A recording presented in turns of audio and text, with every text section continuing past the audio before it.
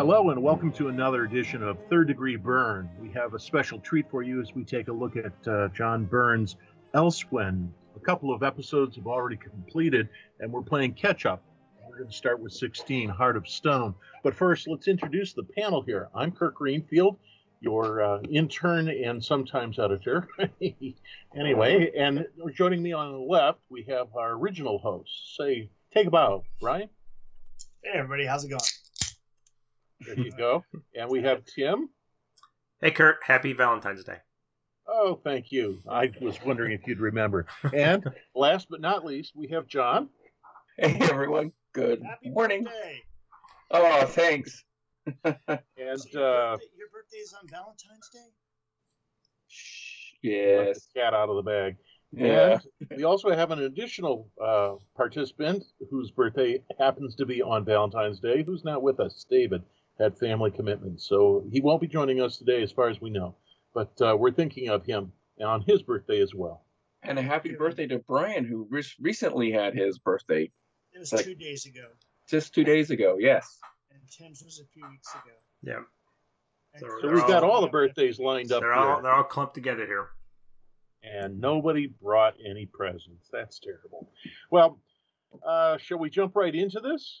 Who's got these? Actually, there's a couple things that we probably want to discuss before we get into all that. First things first, non-spoilery, but have you guys been watching WandaVision? Yes. I haven't seen the latest one. I think there's one I haven't. The last 2 episodes have been mind benders. They've my been gosh. so awesome. They're so good. If anyone gave up watching it after the first 2 or 3 episodes because you're like, I don't get this, I don't understand, it's not going anywhere, please jump back in because it really starts picking up and you start seeing some really cool stuff. Yeah, those first 2 episodes were just the warm-up, getting you into it. And then once you get into it in the 3rd episode, it starts to really ramp up and take off and go different directions. It's still using that sitcom vibe, but it keeps changing every episode. Yeah, I don't want to say any more than that. And then the revelations the last couple episodes have just been really awesome and a great way of bridging all that we know from the MCU and beyond. Mm-hmm. The last episode I saw was the introduction of a certain character. Is there been one more episode after that? Yes. Okay, so I'm one behind. You're one back. Yeah. What service is this on? It's on Disney Plus. And are there any other legal or not so legal sources to be able to watch it? As far as not so legal, I can't speak to that. I'm sure that you can get it probably on Amazon, but probably later. Let me take a look. Yeah. I don't know if you can buy it on Amazon or iTunes. I'm not sure you can. Okay. I'm sure there are some nefarious ways of getting it, but I honestly can't speak to that. I'm not trying to hide something. I don't know how to do that. Right. Well, as a person who doesn't have Disney or any streaming services, I hear a lot of discussion about this, and I've been following it. So I have a picture in my head of what's happened and what is happening. And it sounds very interesting, like I would be interested in this, but I cannot shell out for Disney or any other service just because of fan clamoring. But I'd be interested someday in seeing it. I don't know how or well, I'm sure it'll be released as this will be what? A DVD package? Yeah, probably 8 episodes total when the season's over. They sure they'll release it as some type of physical media that you could pick up. Or they might release it to, license into Netflix or Prime or something. Right, that's true. But it may be that way overseas, I think. A lot of times they'll release stuff to Netflix that you can't get in the States, but overseas they'll give it to Netflix. So, how long is each episode? About 45 50 minutes, almost. No, these are they're short 30 minutes. They're 30 minutes. They're 22 minutes, basically. Which was a typical sitcom format length. Yeah. Mm-hmm. But I just saw an announcement, I think through Facebook or somewhere, that the last 2 or 3 episodes are going to be hour long. Oh, that makes sense. If they kind of leave that sitcom format, then they would go into, I guess, an hour long, and then maybe next season they'll be hour long shows. I don't see the episodes available. I just see the soundtrack available for each episode. Yeah. Well, I don't know how do you, Kurt? How do you have a cable box? You're getting cable, or how are you getting your TV? No, I mean I've got. Kurt. I was at Kurt. Yeah. I mean, because I have go ahead. An Sorry. Expensive cable box and a couple of Facebook forums that I've dropped into, and then of course podcasts that I'm listening to. So I get my television because I work in this industry. I get it through cable. And over the air in effect, but we're in the less populated corner of Ohio, so we don't have a lot of over the air signals. And in the hill country, we have to have cable. So that's how my family gets our. Because Disney Plus is not a cable channel. You have to get it through. It's a streaming service like Netflix. Right. So you have to get it through like a smart TV or a Roku box or Apple box. I'll get mine. If you are a customer of HBO in any way through cable or, like you can watch it on a computer, couldn't you? Yeah. You should have access to HBO Max as an application. Yeah. Well, my daughter may have signed up, and I'm certain that she's streaming some Japimation or whatever you call the... Well, Kirk, this is what we can do, and I don't know if this is illegal. I don't think it is. One of us could watch it and tape record it and the commentary on it and then send those to you. That'd be for entertainment purposes and for informational and entertainment exactly. Purposes. Don't sue us, please. We have no money. Right. Well, eventually I'll get to see it, but I'm enjoying the discussion. I can hear the excitement, and so I basically understand what you're saying. There's other Marvel shows coming up, of course. There's the Falcon and the Winter Soldier. There is Loki. And what's the other one that's coming up? There's another one, isn't there? I thought there was a whole strew of them, but there's there's a lot. But I think they're already in the can though. When you watch WandaVision, you really, there's so much going on in there that everything seems to be very, very specifically placed. So the Easter eggs, everything has a purpose. At some point, even if it might just be a background thing, but still, it's such a well-crafted show that you could probably watch it a couple of times just to look for the different things. Yeah. And jokes on the last episode regarding the person that showed up at the end of the previous episode were just mind-blowing. They were great. Yeah, we're talking Ghostbusters crossing the streams, kind of mind-blowing. It was really hilarious. I've heard I've watched a couple YouTube shows speculating, and this is a spoiler. So if you haven't watched all of WandaVision or you don't want to know, spoiler warning.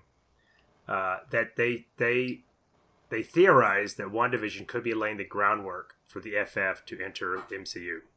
Yeah, yeah, definitely. And the X-Men. Mm-hmm. Yep. Yeah. Well, because of the whole connection to the Doctor Strange movie with the multiple realities and stuff, maybe they're planning to open up something and bring those characters in through that type of a portal. Well, I want to throw out a couple things. Number one, there was a character that had mentioned an astrophysicist that she was going to call, and I think that was a nod to Reed Richards. But the other thing to consider in all of this is that in the Marvel universe, who were the two characters that gave Thanos the worst time in the battles? Warlock. What? And Captain Warlock and Captain Marvel. Oh, and I think you're talking about the film. Are you talking about the films or sorry. the books? In Infinity War, in Endgame. In Endgame, it was it was actually Wanda. There, in the last couple battles when she was going after Thanos, and she was really giving him a very rough time. And then the other one, of course, was Captain Marvel. Mm-hmm. And the thing to consider about what gives them that ability to be so to give him such a bad time is that the two of them were created basically by Infinity Stones. Mm. Well, they talk about that's where their power derives from. Right. So Wanda's power came from the Soul Stone, the same one that created the Vision. Yeah. And Marvel's comes from the Tesseract. The Power Stone or the Space Stone. Yeah. And so you really have to consider that with the characters that we're interacting as it moves forward, and to realize the direction they're going with this. I mean, what seems funny is that the characters that we're seeing came out in some ways more powerful than the Stones themselves. Yeah, but I could be wrong in that regard. That's just a thought that I had as I was watching this and thinking back to the other things that happened in the MCU. Yeah. Well, on the subject of Marvel shows, I've heard that Falcon and Winter Soldier is going to drop the day after the Snyder Cut hits. They said that's very strategic, so that they're going to kind of steal some of the thunder. And since we're talking Snyder Cut, Brian will ask us all to watch the latest the Justice League trailer. So do you want to let's briefly talk about that? And again, this is not really spoilers. I know we're talking about something everybody can see. So, well, I mean, you can find the trailer pretty much anywhere, even on YouTube right now, and it's the latest trailer for the Snyder Cut of Justice League. And for those that we're not privy to all this, basically, of course, Zack Snyder was for the most part, the architect of the DC theatrical universe, having directed Man of Steel, then Batman v Superman: Dawn of Justice, and then, of course, he was directing Justice League. And in the process, the things going on there, there was some family issues where his daughter committed suicide. Oh, dear. And there was other things that were going on. He was released as director of the movie. And they brought in Joss Whedon to complete the film. And Joss rewrote and reshot and did a lot of things to take the movie completely away from the direction that Zack Snyder had planned. And so ever since that movie came out, and the movie did okay, just didn't do Marvel numbers. And so it's considered a failure in that regard. But it made near $1 billion, didn't it? Or maybe $750 million, like 780 million. But there have been an outcry of some fans for them to release the Snyder Cut because they knew that he had shot a lot of the movie that he had intended to do. And so they said, he could put it all together and create the Snyder Cut of the film, much like the Donner Cut of Superman 2 that's been released did. And so with the pandemic and with HBO Max and everything else going on, the powers that be decided to go ahead and let Zack Snyder come back and complete his cut of the movie. And he spent another, $80 million, was it? It was a big chunk, I know. A big chunk to shoot new material, create new things, put all this together.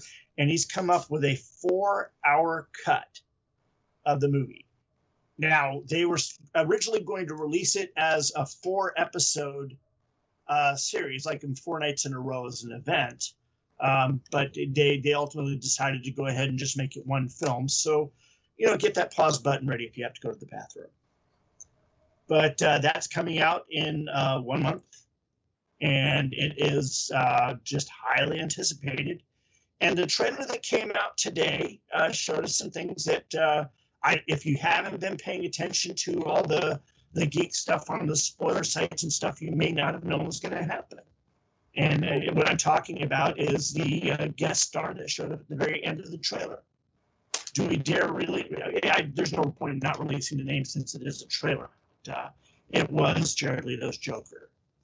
But looking a little more Heath Ledger-y, in my opinion. Well, when we talk about the Zack cut or the Snyder cut or this cut or that cut, I question whether they are the same movie. I think should we be talking about another movie is being released that's 4 hours long as opposed to another version of the same movie? You know what I'm saying? It's almost, if they've taken it in an entirely different direction, would it not be more fair to say, oh, there's another JLA movie that tells some of the same story? Is it like more of a soft reboot? I think it's just like a different perspective, not really a reboot. So yeah, I kind of think Kirk should just. I agree with your idea, Kirk. I mean, just release it as a new film, even though it covers the same territory. It's just doing it from a whole different way. Well, I want somebody to break down what I know that Whedon had to shoot so much, and I think according to these are probably SAG rules or something or the director's rules, that a director has to shoot. I think it's 70% of a film in order for his name to be on it. The same thing happened with Richard Lester in Superman 2, and Donner was, when they were filming those back to back, and they fired Donner and brought in Richard Lester. That's where a lot of the humor that I think does not work at all in Superman 2 comes in, because Lester had to shoot enough so that he could call it his film. And I would like to know where, like, you can kind of see the Whedon parts when you're watching the film, but those seem to be just like character moments. What, storyline wise, was the storyline basically the same? I mean, was it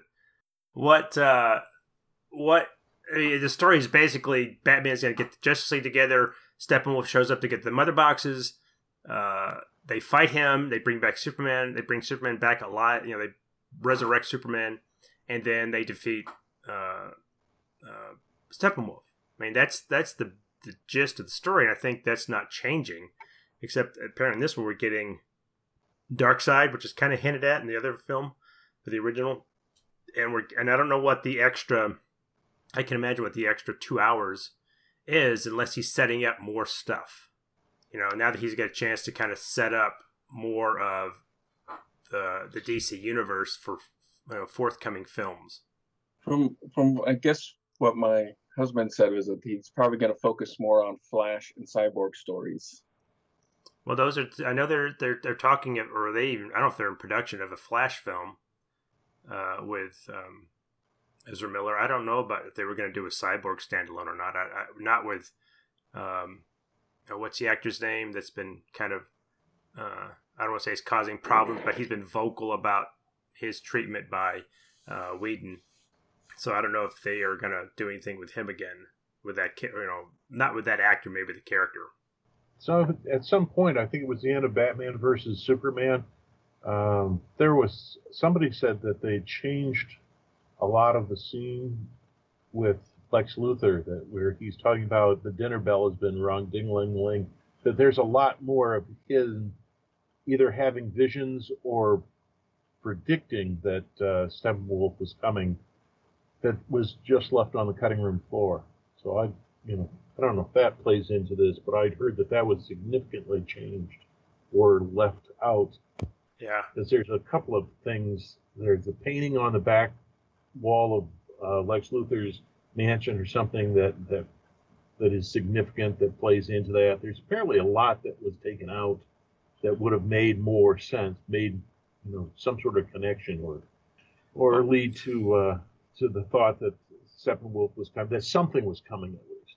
Yeah, I mean, well, the scene the scene at the very end of the trailer where we see Joker, he turns to Batman, and it's Jared Leto. Doesn't seem like he's the same Joker from Suicide Squad, but it's the same actor, and he's got more of a Heath Ledger type makeup. Now, I think that it's the same Joker. I just think that he makes style changes, kind of like the Wasp. Oh, well, maybe that's he's covering up the tats and he's putting more of the makeup on, but he that seems like that's from, because you hear Affleck as Batman as a voiceover saying, "I had a dream, almost a vision," and he's referring to the nightmare scene that he has from Batman v Superman. It looks like he's referring to that in this film. Where that's the scene that people thought, what is this? Because in that one you saw what looked like parademons, and Superman looked like it was kind of a fascist state with Superman in charge, and Batman was fighting against that. And then that ends, and then suddenly he sees Flash, which we thought was from, Flash was using the cosmic treadmill or something to go back in time to warn Batman that, I think it was Lois Lane. That was a take off of the game Injustice.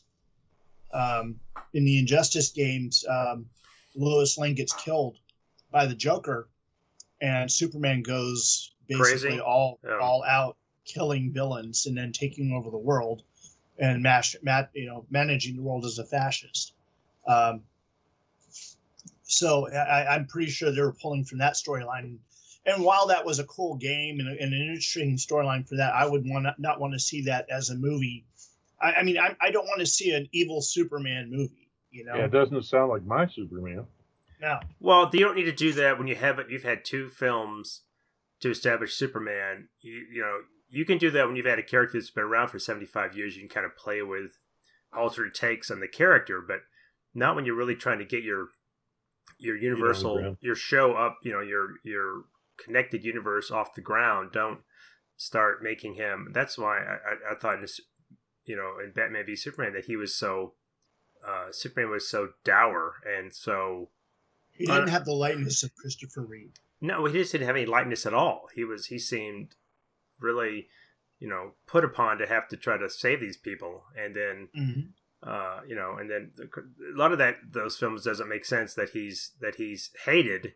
He goes from being so hated, including by Batman, to the next film, or at the end of that film, Batman has a complete 180, and he's like, "Oh, I failed him. I'm not going to do that again." He was what people hoped for. He was the light, and it's like, wait a minute, you were trying to kill him just like a couple days ago. So, you know, it's hard to tell from that trailer what's new. I mean, it's a lot of flash and a lot of action, and you get to see some cool stuff. You see Superman in his black outfit.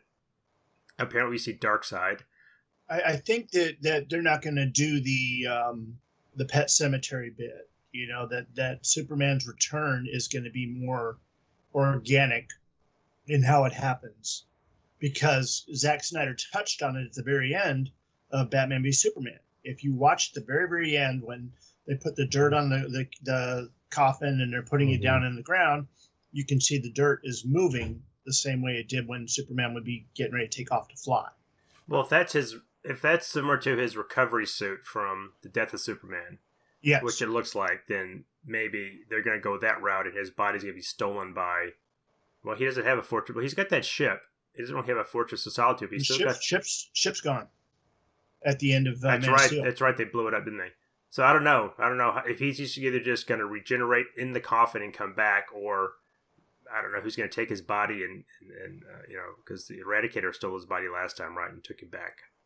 I don't know, but you're right. It won't be. Let's throw him in the pool and zap him with lightning, and he'll come back. You know, Frankenstein, and he'll come back. So it's hard to tell. It's hard to tell how that show is going to go. I mean, I'm going to watch it, but it's hard to predict. Yeah. Well, is there any other subjects we wanted to bring up before we get back to X-Men? Get to X-Men Elsewhen? No, I think we can go ahead and get into. Let's preface this but we're gonna to peel the curtain back a little bit on our quality show production here, because everybody knows we do a top-notch show here. We do. We skipped. Hey, it's it's all for free. So what can you complain about? We skipped an issue. We thought we were going to cover 17, 18, which we are, but we thought we'd covered 16, which we hadn't. So Brian is going to give us a brief Dr. Bill type synopsis of Hearts of Stone, and we'll cover it quickly. And then the other two a little more in depth, because that's the ones we actually did our homework on.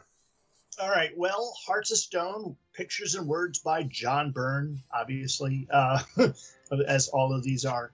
The story opens with Terry and Ashley Martin having driven up on what should be the mansion, finding the remains of the mansion in the aftermath of the recent battle with the Dark Phoenix. And so as Ashley's sitting there looking around, she sees that there is a garage area behind all the rubble, and runs over there. Just as she gets there, the ground opens up. I guess that's the basketball court that Colonel Stryker was talking about in X-Men 2. Possibly. Mm-hmm. And you see a vehicle looking not too dissimilar from a Fantastic car, a flying car, or the Champion's car, or whatever. Or a Quinjet, yeah, even almost a Quinjet like. Coming out, out of this open hangar. And as she's calling for it, she all of a sudden turns and gets turned to stone with a loud shap. We next see a couple of the asparagus people materializing. They were invisible, and they're now materializing and they see that they can get into the hangar this way. So before it closes, they leave the stone figure of Ashley and go down into the hangar and split up. Now, there are 4 of these Dabari people, one of them, of course, being Vuk, that we know from Avengers 4. And they're, of course, on a revenge mission against Phoenix. So they've gone in there, they turn their invisibility back on, and they make their way through the lower levels of the X-Mansion. We also come across Kitty and Logan, Joff, and I forget, what's the mother's name? The new maid that they took in when they destroyed her house. I can't remember. And, Pablo's and mom. Pablo's mom. Yeah. Is it Astrid or? No. Anyway, it's not a normal name. They've got Wolverine in his costume, and they're trying to basically get him to figure out how to pop his claws. And he looks so beat down, so downtrodden. And Kitty's just trying to tell him, come on, pop those claws, snick, And of course the Dabari come in with their guns. All of a sudden, Logan comes ready for action. He pops his claws. He's going right at him. And they do another shap and turn Wolverine to stone. Next, we see in Annandale on the Hudson, Professor X, Jean, and the Greys all landing there and running into Jean's sister. And they're looking at, of course, the remains of their house from the battle with the Sentinels that happened several issues back. And Professor X, of course, offers that maybe they might be able to get someone to help do a complete restoration. He knows this guy, Stephen Strange, and just then Jean's mother has another one of her patented hissy fits and says, we don't want any help from anybody. I don't care if you've got magic users or billionaires or industrialists or whatever. We're going to fix it on our own. Yeah. I'd like to see the insurance company come back on that one. Anyway, the police come and basically tell them that they can't stick around, because everything is in such a bad state and there's still investigation going on. So they're going to have to collect a few things, and then they're going to have to leave. Jean then assures Scott that while she is still planning to leave the X-Men, she's not going to leave him. And of course, Scott and the Professor leave the Greys and head back to the mansion. And while they're heading back, they have a conversation about the way things are going. But as they get to the mansion, Ashley's mother, Terry, of course, runs out to meet them, explains what happened, shows that the asparagus people turned Ashley to stone. And they get another one of those nice little cliffhangers and it gets worse.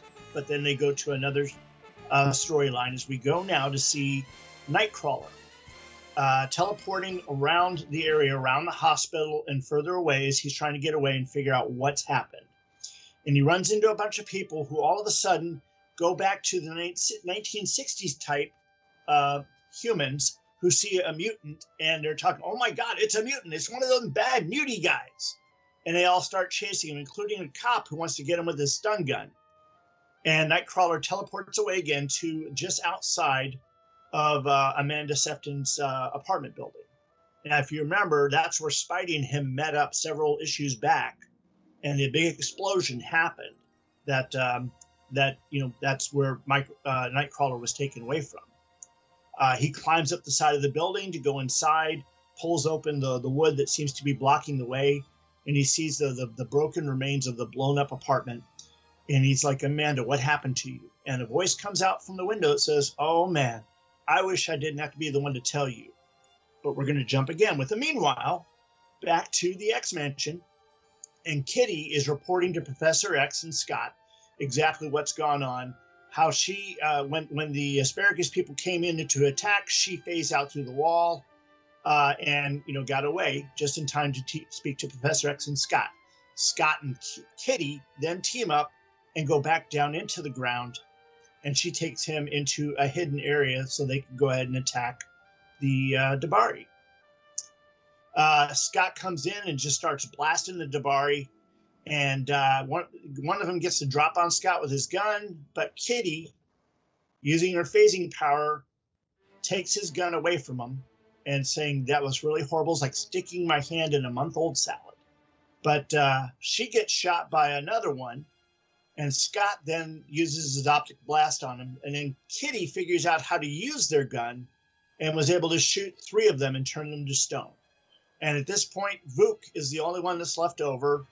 And he, of course, tells Scott, yeah, we want revenge for what Dark Phoenix did. And we get a revisit of Phoenix going into their star, causing it to blow up and destroying their planet. And he says, for us, for a race that's nearly immortal, she was able to wipe us out in a single moment. And he basically, Vuk lets kind of slip that there's still others.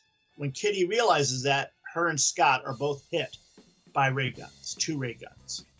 The next image is another meanwhile where we see Colossus going through the woods, and he easily pulls a tree out of the ground, but he runs into something invisible, and he realizes what it must be. So he starts making his way back to the mansion, and just as he gets there to tell the professor, he sees Terry Martin and her stoned daughter, and I mean stoned in the Jabari way, not in the drug way.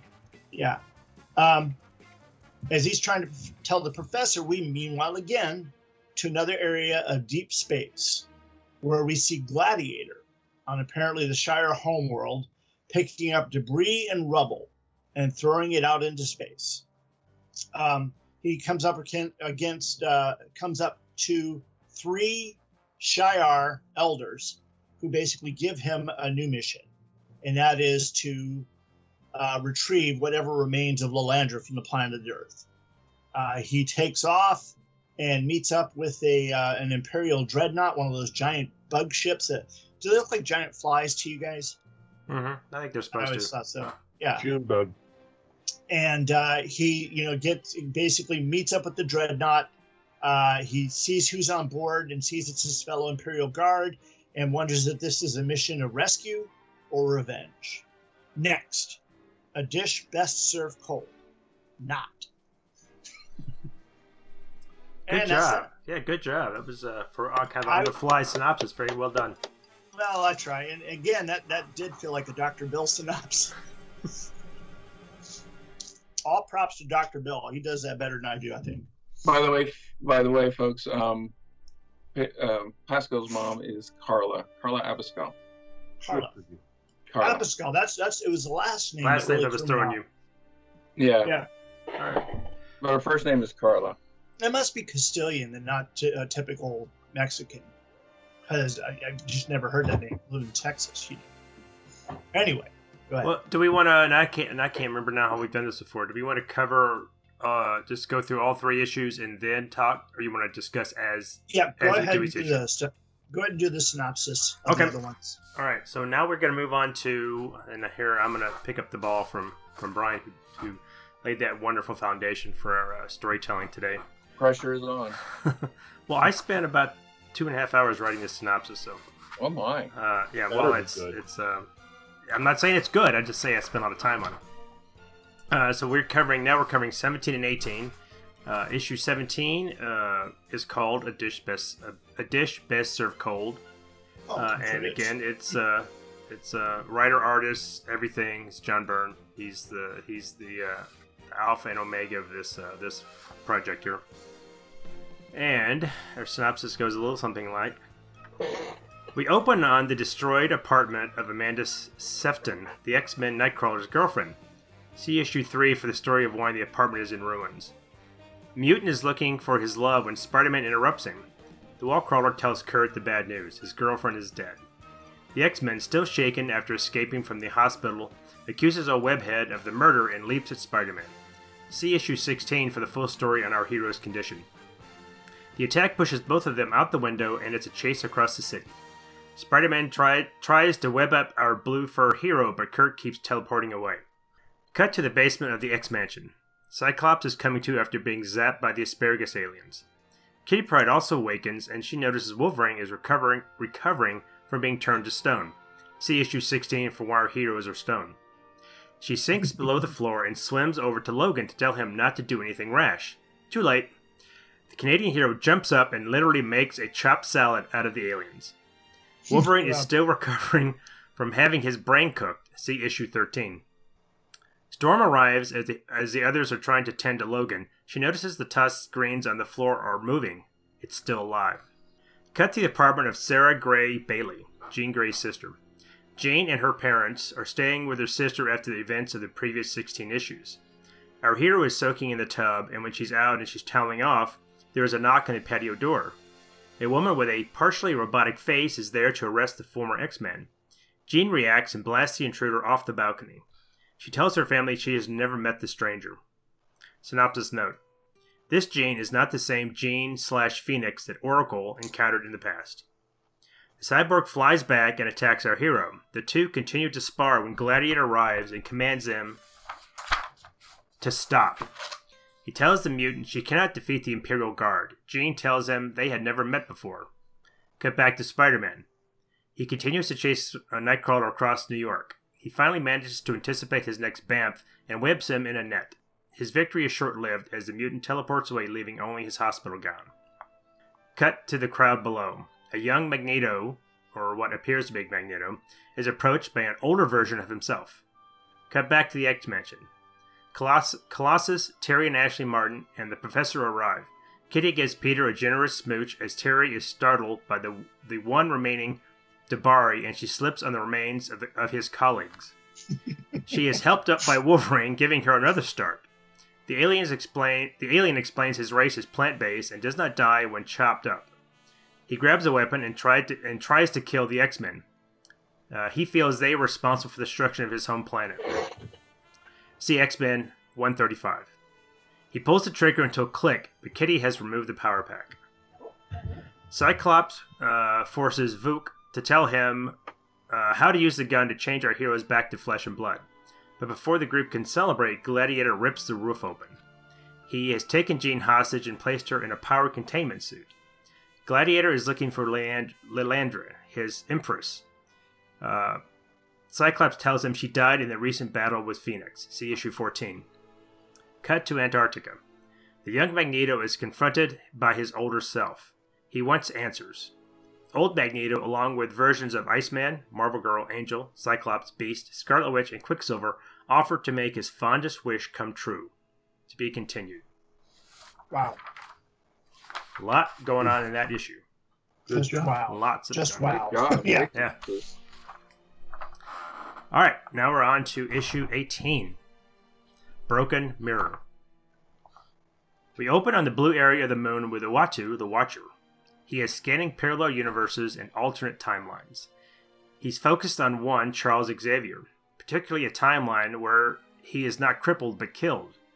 He sees a white-haired stranger enter Xavier's family home and pull secret files on the future X-Men. Cut to the prime timeline in the X-Mansion. Gladiator and the rest of the Imperial Guard are battling the X-Men. The scuffle is fierce and frantic. Our heroes are having their heads handed to them.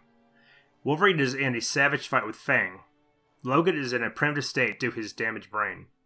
The fight continues when suddenly our half-size hero is pulled away. He is saved by the young mutant Pablo. Fang pushes the attack when Kitty pulls Wolverine, Pablo, and his mother and herself through the floor. A member of the Imperial Guard, Astra, phases through the floor and attacks Kitty. Cut to the apartment of Jean Grey's sister. The Imperial Guard, Oracle, is interrogating the Grey family. See last issue. They tell her they know nothing and only recently found out that Jean was an X-Men. Cut back to Uatu in the alternate timeline. Scott Summers meets Jack Winters, a fellow mutant. Jack teleported Scott there, and teleported Scott to his location, and then beams Scott to a secret hideout inside a volcano, where he meets Old Magneto, Scarlet Witch, and Quicksilver. Scott is taken with Wanda's beauty, but when her brother Pietro steps in and the two boys fight, Wanda's hex power makes the floor beneath Scott give way, and Magneto has to save him from the lava below. Cut back to the prime timeline. The battle continues when Gladiator receives a psychic message from Oracle. He commands the guard to cease the attack. He has learned what we already know, that this is not the same Jean Grey who became the Phoenix. Pablo and his mom rush to tell the professor Kitty and Astra merged and sank through the floor. Gladiator, using his supervision, locates the amorphous mass 5 miles below the ground. He drills himself through the earth and creates a protective sphere around the two females. Inside the mansion, the Imperial Guard continues their search for Landrum. Tempest detects energies in the area. Oracle says the harvesting will be possible. The telepath begins to pull Leandra's soul from the very air around them. But she is too weak and she calls on Jean to help. The two bond and the air seems to thicken and a shape takes form. A piercing wail of a newborn child and the ruler of the Shi'ar Empire is restored. The Imperial Guard take their queen and head for space. Scott and Jean ponder on the alien's sudden departure and hope that this chapter is finally closed. Epilogue. Cut to Colossus alone in the woods. He's speaking with the Creator. No, not that one. It's John Byrne himself. Colossus is worried about his broken leg. It is not healing properly. Well, JB tells him this subplot is not going anywhere, and since he is the alpha and omega of this story, he erases the bad leg and draws in a new one. Enough said. The end. Great job. Oh, thank you. Well, these issues were just, I mean, they were stunning because, they've taken it into another direction I don't think anybody was anticipating the moment that you saw that second Magneto. Though I do have a big question about the first Magneto, but we'll get to that when we get through it on the walkthrough here. But I really enjoyed these. I was again looking at these every day, just couldn't wait to see the new pages every morning. I can imagine how you guys read these day at a time, because I honestly was getting whiplash the way these things were jumping back and forth, and I'll be honest, the first time I read through, I was a little disappointed because, he seemed like he was setting up too many things and introducing too much stuff. He wasn't paying off, or he wasn't wrapping up other stories until this last one, where he seemed to wrap up the big story, and then he introduces the Magneto storyline, which seems to be that's the story. And then the Nightcrawler thing's like, okay, where's that going? It seems to be really dragging on. So I kind of blame a lot of that on the criticisms that he's been getting. And what I mean is that, unlike a regular comic book, is produced 4 months before it actually gets published and released to the public. And the feedback then comes within the next couple months afterwards. And, they can sit there and respond to it, but they don't normally incorporate that into any of the story ideas. But here, putting out a page a day and getting instant feedback, not just positive, but negative feedback, has caused Byrne to rethink a lot of things and move things around plot-wise and kind of, chop things up and change them from the way that they were to the way that, best suits what he thinks the fans would appreciate. And as a result, I think it's made some of the plotting a little mishmashy. I agree. Some things stretched out. Yeah. Well, I think the Spider-Man Nightcrawler, that seems more to, this is going to pay off later, that seems to be, well, I want to draw Spider-Man and Nightcrawler, that'd be cool. And that seems to be the only purpose of that, because that's almost standalone from, that stems back from, issue 3? From when, or very early, when Nightcrawler and the rest were captured and put in Sentinel suits, and then they were all in the hospital with, because he hasn't touched back with the rest of them. Who else was in the hospital? It was Wanda and Alex and Lorna. Those we haven't heard from them. It's just he's just been following Nightcrawler, and that seems to be like an indulgence of I want to. Maybe it's gonna. Again, we don't know. It may pay off bigger, but he seems to be, because this is issue 18, and then we don't know how many issues he's going to do. We assumed it was going to be about 20, right? So, well, that's what it sounded like at first, but what he's finding is that he still has stories to tell. Well, he obviously has, because he's starting whole brand new, the whole Magneto thing, that's just getting started. So, and just within the last few days, with the newest issue, he is getting more positive reaction than he has gotten all along. And he made a comment, and I pulled this down because I just thought it was really, really interesting.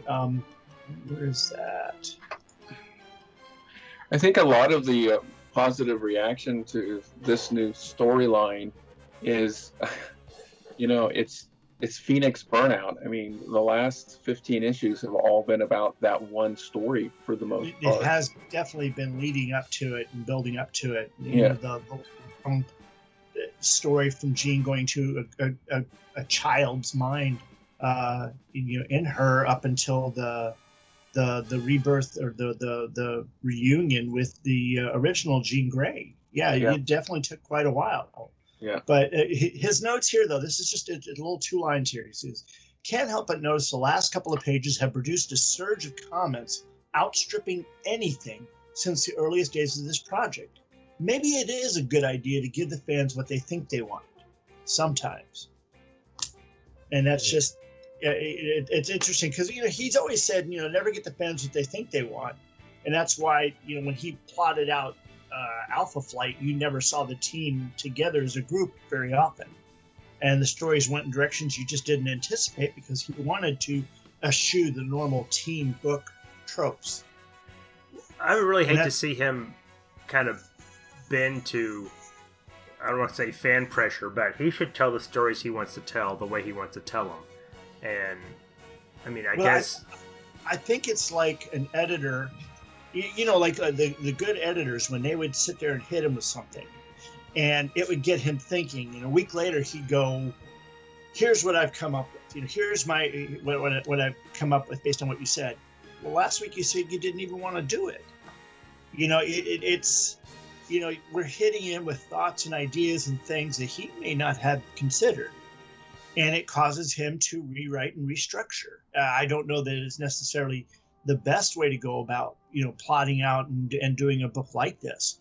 But without a regular editor or, I don't know who he's bouncing it off of. If he is bouncing it off of anybody, this is the best way for him to get the kind of feedback he needs. He just needs to definitely cherry pick it and make sure that he's pulling the best ideas. Yeah, and I think it suffers a little bit from not having a single kind of editorial feedback. Instead, he's got kind of a group, kind of I hate to say, like a mob mentality of feedback that, where do you, if you're getting hit by, 1,000 different comments on this is good, that's not good, change this, change that.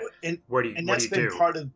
That's been part of the trouble there, though, is that, as much as there are people saying how much they love it, there are also people that are critical of the choices that he has made in plotting, in what the subject matter and everything. Oh, more Phoenix stuff. Oh, more Nightcrawler stuff. Oh, more. They grumble and grouse about that. Now they're not trying to necessarily be too heavy-handed on it, but it's coming every day. Anytime you see one of those one of those threads being utilized, the people grouse about it, and so it seems like a very constant criticism. So much so that I actually went out on Facebook and I said, there's been criticism on Elsewhen. And I said, what are they doing right? What is it that you love about it? And I got a lot of really, really good responses. I even got a short but nice response from Rob Liefeld. He says, "Man, I'm loving it." There are a lot of really good responses from people out there. I got 50 in just a very short, 50 responses in a short time. And I'll read some more of them later on as we go through it. But I think we need to... But how much of this is... and I include myself in this, how much of this is kind of being colored by nostalgia of, ooh, John Byrne is finally back on the X-Men? Well, that's exactly it. And I mean, it's not just that, because this latest storyline was based off of a kind of a what-if fake cover that Byrne had drawn in, was it The Art of John Byrne? There was a drawing that he had showing a what-if Magneto had formed the X-Men team, right. And ever since then, I got that book back in 1980, 81, 82, whenever it came out, and that was a what if. It does go back. I really wanted to see. Yeah, I mean it's cool. The big question lately is, what do you call Magneto's X-Men? You don't call them the X-Men, and they got M's on their belt buckles. And so, do you call them the M-Men? They're the Magmen. The Magmen. See, I just call them the Children of Magneto. Or the Brotherhood. The Brotherhood of Mutants wouldn't be bad. The Brotherhood of Mutants. Yeah, that counts for the M on the belt too. Exactly. could still call them the X-Men because wasn't the mutant factor called the X Factor at some point? I don't know if that evolved into the Bronze Age as they developed more into it, but I thought that eventually by the time the Team X Factor came about, that's what it was for. But you remember that when Stan was writing, and again, he said this in an interview. I don't know if it was what he was thinking at the time, but he's drawing parallels to Malcolm X. I don't know that you want to draw parallels between Malcolm X and Magneto, but who would you draw parallels to from that day and age? Well, that's a tough one. I don't remember ever, as these books were coming out, and I started reading it around the teens. Not quite at the beginning, but I don't remember any discussion of the civil rights movement or the black rights movement or any of that at all when these things were initially coming up. I think somebody's looking back on it in hindsight and trying to apply that model to it. Well, no, Stan had said before that he was, trying to, champion the minority. And that made sense, in that back then that it would be, more about the African American community. But as we got into the modern age and Bryan Singer was directing, the X-Men movies, Bryan Singer himself, was out as gay, that he made it more like a gay metaphor, especially if you listen to the conversation between Iceman and his mother in X-Men 2. Yeah, that's pretty on the nose, but yeah, very on the nose. I mean, you pick whatever group is the downtrodden group that's been discriminated against, and they're the parallel. And in the 60s, when X-Men were first created, that was definitely the African American community. I mean, it still is in many ways. But if you're discriminated against, you can look at the X-Men as your right. It fits it fits in a lot of scenarios. What do you guys think about? Because we kind of in 16 we kind of grew across him, but I think we saw him actually in 15, first time the Dabari show up. What do you feel about him bringing those aliens back? In what is, I think it feels like a storyline's kind of going. It's kind of gone nowhere now. It's kind of over with them wanting revenge. It feels more like that feels almost more. I mean, this is fanfic. It feels more like a fan, not John Byrne himself, but one of us saying, "Hey, whatever happened to those guys? We saw them briefly in X-Men 135, and those are resurrected from the Avengers #4, whatever it was back in the 60s when they were around." And it feels like, hey, whatever happened to the things that fans focus on? They see one little snippet, one panel of something, like, hey, whatever happened with that guy, or what if this person did this? And he kind of ran with it by bringing them back and them trying to get revenge on the X-Men, and then it just becomes they almost become a little joke. A joke, yeah, exactly. Towards Chopped the end, salad. they're they are. The fact that they're and they say they look like asparagus. I think they kind of look like Beaker from the Muppets, but that's pretty good. I don't know. I didn't know if that was that story came in and now it's over with. So it should have been one issue. I agree. To me, the whole story with them should have been one issue. But the way he's doing the pages and the plot lines, and he's constantly wanting to do that page cliffhanger thing, it causes things to get stretched out. And I see that now. Looking at all this in hindsight, it's just like when this story started, and you see Ashley and her mother in there, you're like, wait a minute, what's this? And that goes from like several issues back, I think. Well, hey, that's what I said.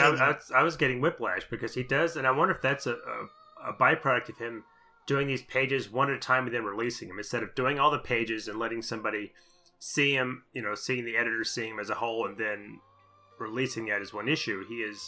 It's more like he is giving these little cliffhangers.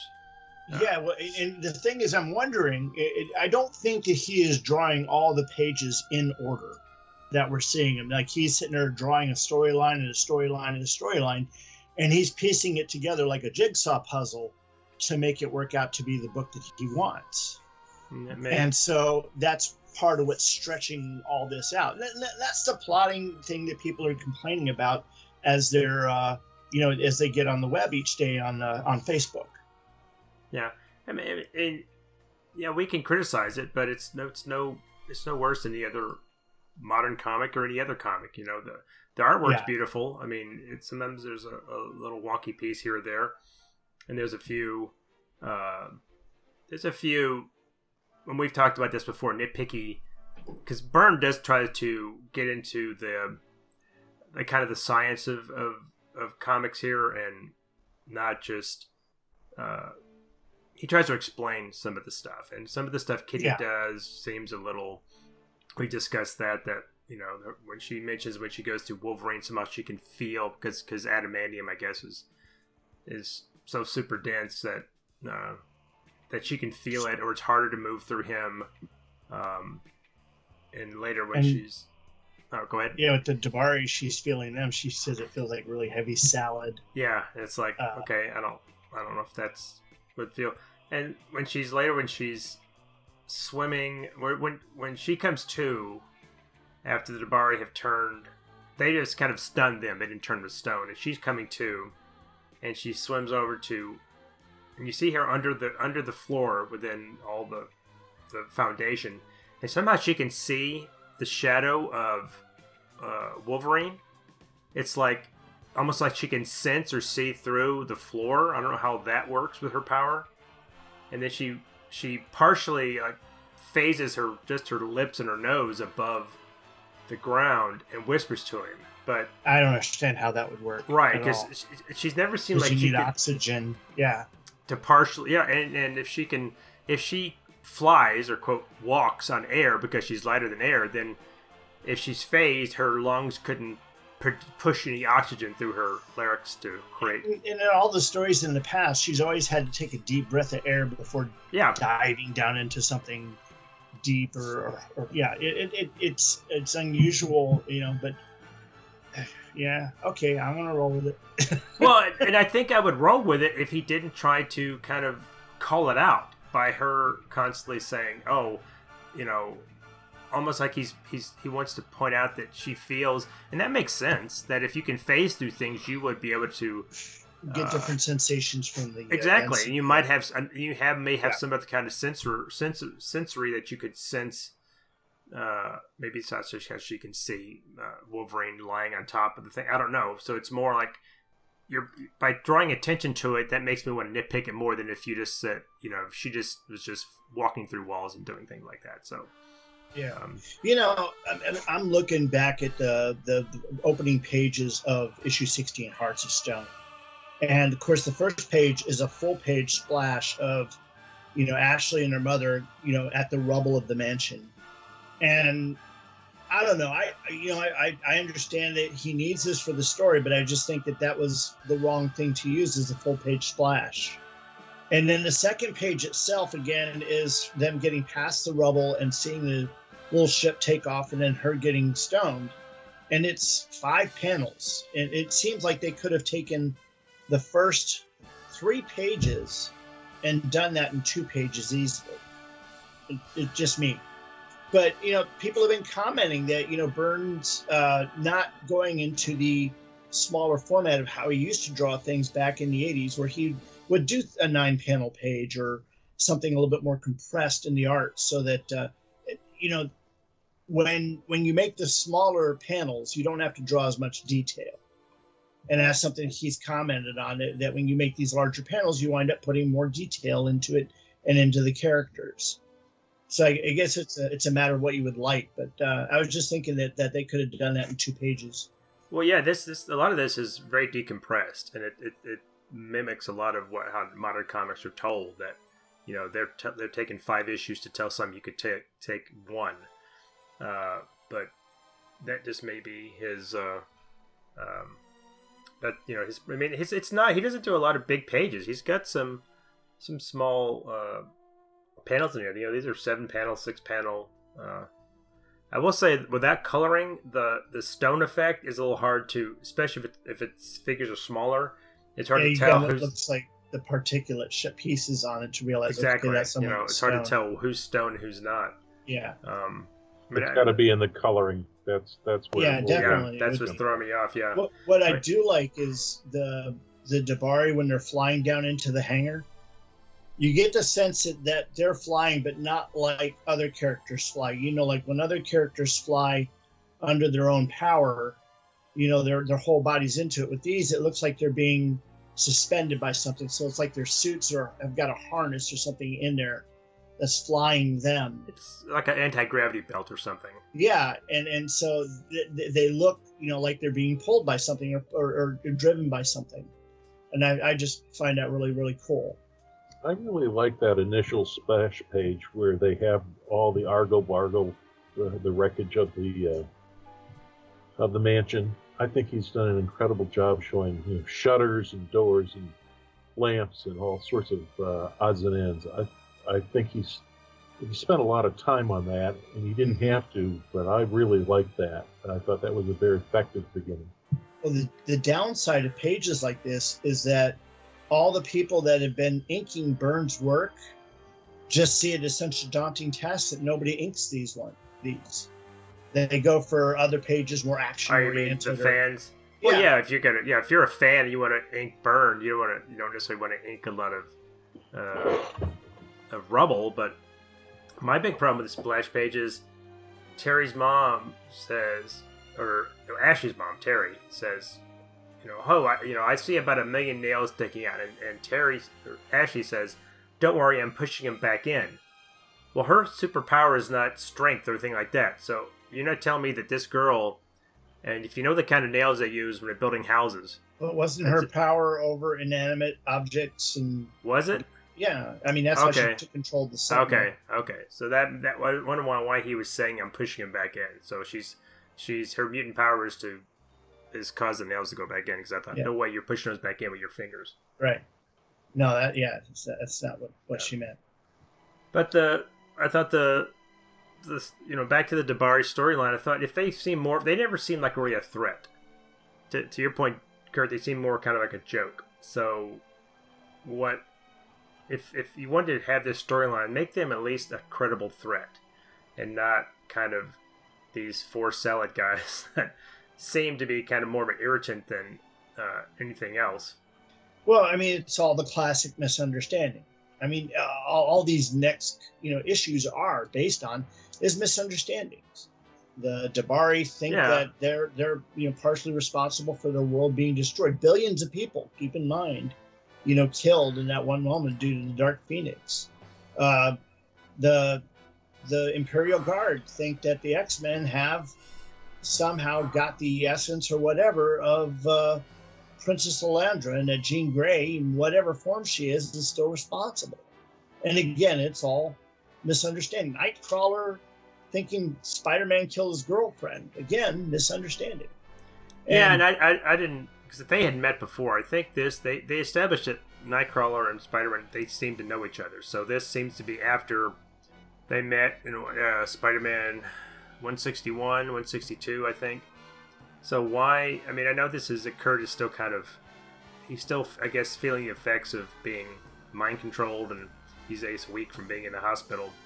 Mm-hmm. But why he would, that's true Marvel fashion, that he instantly thinks, oh, you're responsible, you killed her, I'm going to attack you. Hey, the thing is, and I think that this is where the writing suffered a little bit in how Spider-Man was written, because Spider-Man comes across Nightcrawler, who's clearly disoriented, and says, "Oh, you're looking for her? She died." There wasn't any. I mean, he said, "I hate to break it to you, but there wasn't any moment of trying to calm the situation down, because that right there is what inflames the situation, is when you sit there and blurb that out.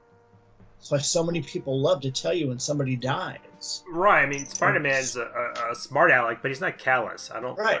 I agree. I think that was. But I think she's not going to turn out to be dead, because isn't she? She's a witch, or she has powers or something. I had to look her up. I wasn't really familiar. According to Claremont, she's got powers, and her mother, Margali Swartos, was a major magic user. Right. So I think Nightcrawler's adopted mother, which means they were adopted brother and sister. Yeah, they said that. Yeah, that's kind of creepy too. But I think that's. I think she's going to turn out, if she's revisited, I think she's going to turn out to be Yeah, not the dead body's going to be like a neighbor. Or it's just she wasn't dead. You know, he says, I saw them take her away. It doesn't, you know, all Spider-Man... He says he saw them take her body away. Right. So it doesn't mean that she was dead, you know. She could have been... Right. Yeah, they could have covered her up with a sheet. A body bag. Well, I don't know. I think that it's going to turn out that it's a neighbor that's dead rather than her. But again, you know, this is Byrne doing what he wants to do. He may have just killed her. I mean, the thing is like, how many of these can we go through? All these battles, all this horrible stuff going on, and there's not any kind of body count. You know? Well, I thought that about the end with the laundry, when Oracle somehow, you know, they talk about, and they talked about earlier that they have to, they think they want to find what's left of her. They hint that they are pulling her, like if she was disintegrated in her and she's existing kind of like energy, they're pulling her back together, reforming her, and she seems to be reborn. And I didn't really talk about in my synopsis, but I guess she's weak and maybe she doesn't seem to know where she's at, and maybe she has to be maybe like Uhura. Sort of like a phoenix. Mm-hmm. So, well, I mean, he wanted Phoenix to be the reoccurring villain. I don't think he plans for her to be the reoccurring villain here, but he wants to be able to set the road in motion, so that, you know, that if it's like, you know, making sure things are okay for writers down the road. Mm-hmm.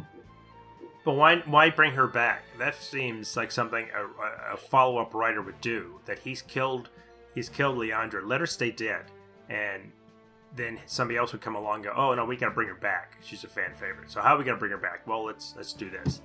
And he's done that himself. So unless, to your point, she is gonna then somehow be the vessel for Phoenix, and in the future she will be a bad. But then that also goes with what we talked about on our last Galactus story, that if you overuse Galactus, then you kind of water him down. And I think the same goes for Phoenix, because she is that level of power. If you start using her too much, then she starts to lose like her... the Borg on Star Trek.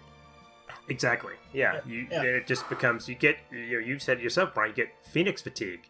And I feel that way. It's like they always feel like they have to go back to Phoenix. They keep doing it. I think they're doing something with that now with in the comics now. They're doing something with, they had that storyline where the Phoenix came back and they split amongst 5.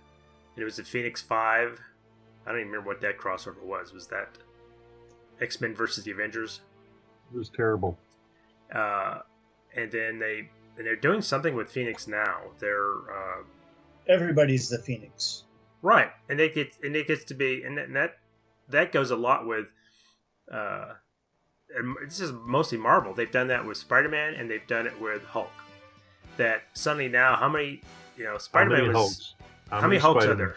Exactly. Yeah. There's Spider-Gwen. There's one called Silk. There's like all these different iterations of a spider. Like, it's like, no, I was fine with Spider-Man, and maybe we're coming up to a crisis of infinite Phoenixes.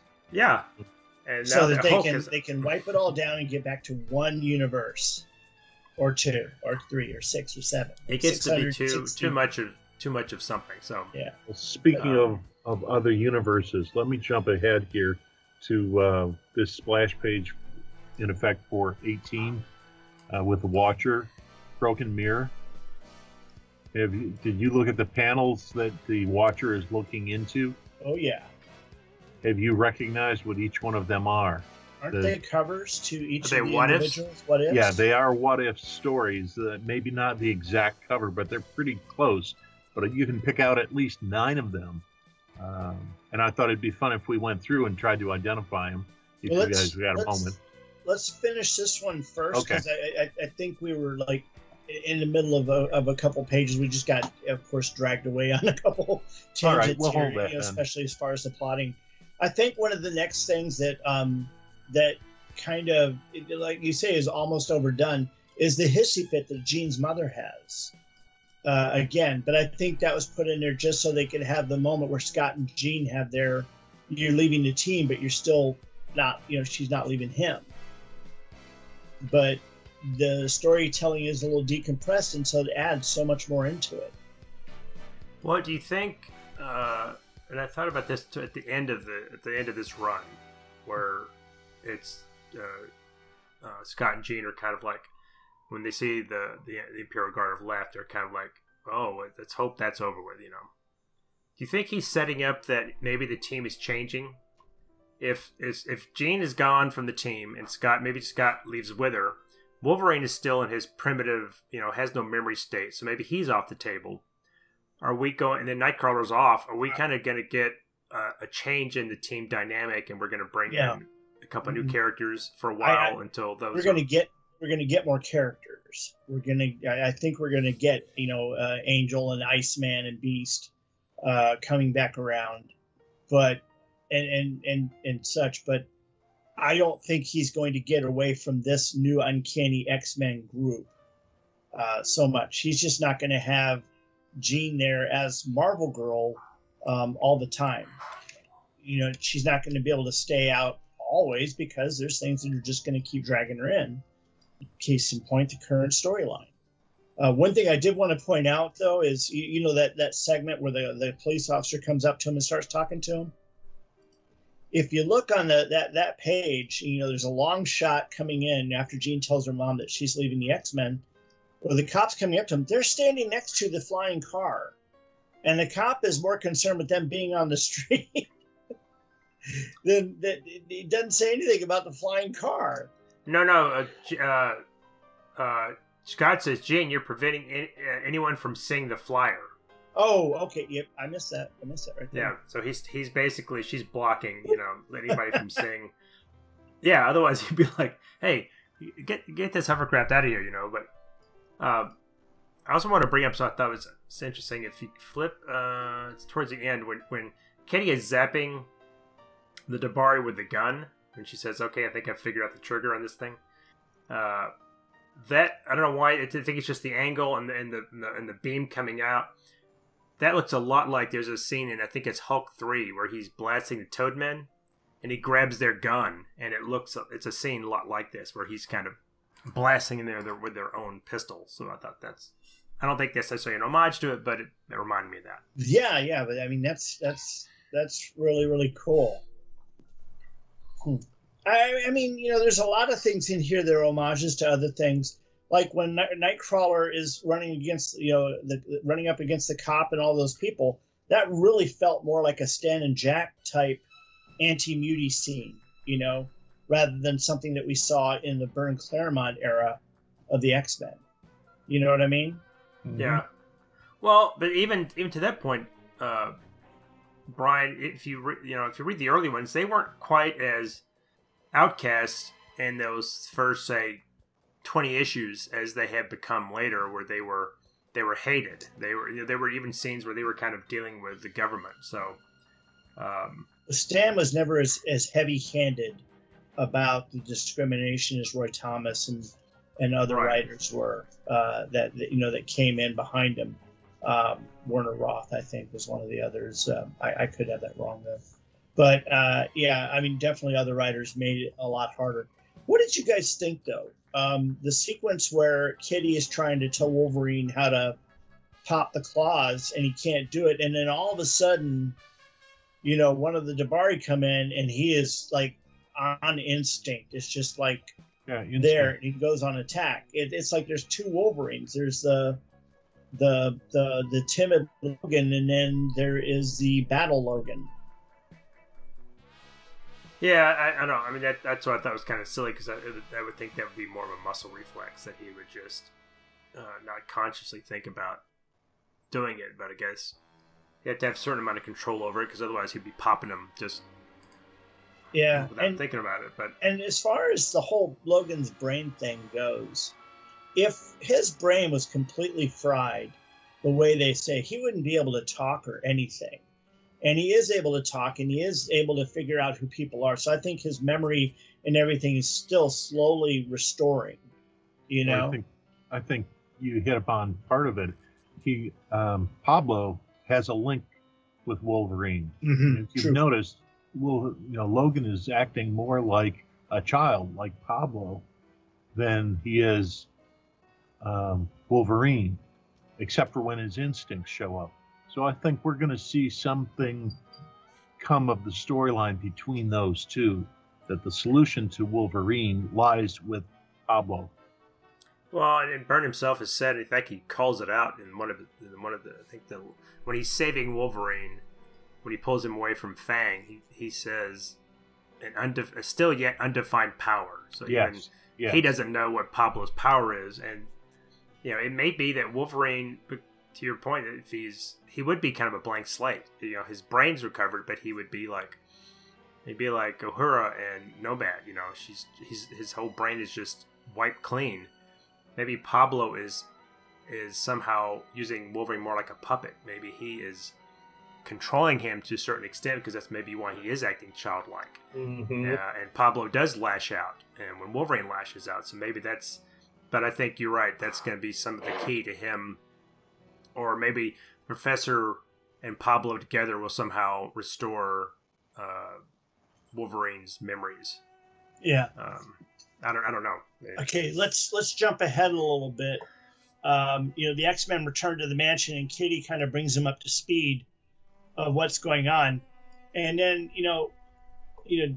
Professor Xavier explains who the Dabari are, and all of a sudden Kitty's like, "Time to stop talking. Come on, Psych." She grabs Cyclops and just pulls him into the floor. Yep. And I mean, she doesn't, he didn't even say, "Whoa, wait a second," or anything. I mean, this is really impulsive, I thought. And yet, she's sitting there taking the lead and bringing Cyclops along for the ride. I just thought that was really, really bizarre. I mean, I understand it's a kid, but you figure Cyclops would have stopped her, or tried to stop her at least. Well, I don't know if you can. I mean, and he says it's not the first time he's done, but... Well, he also says once they get there, he says, "Okay, take a breath. Good job. Yeah. Take a breath now." Wow. And they also, and I didn't pick up on this either, when that same panel, when Psyche is blasting him, and he says, "I wish I could understand what they're saying," but they're able to converse with Vuk. So... Yeah. They don't establish if they're using some type of a translator, and when they're talking amongst themselves, I wish he had done something to the text to let us know that is their native language. Yeah.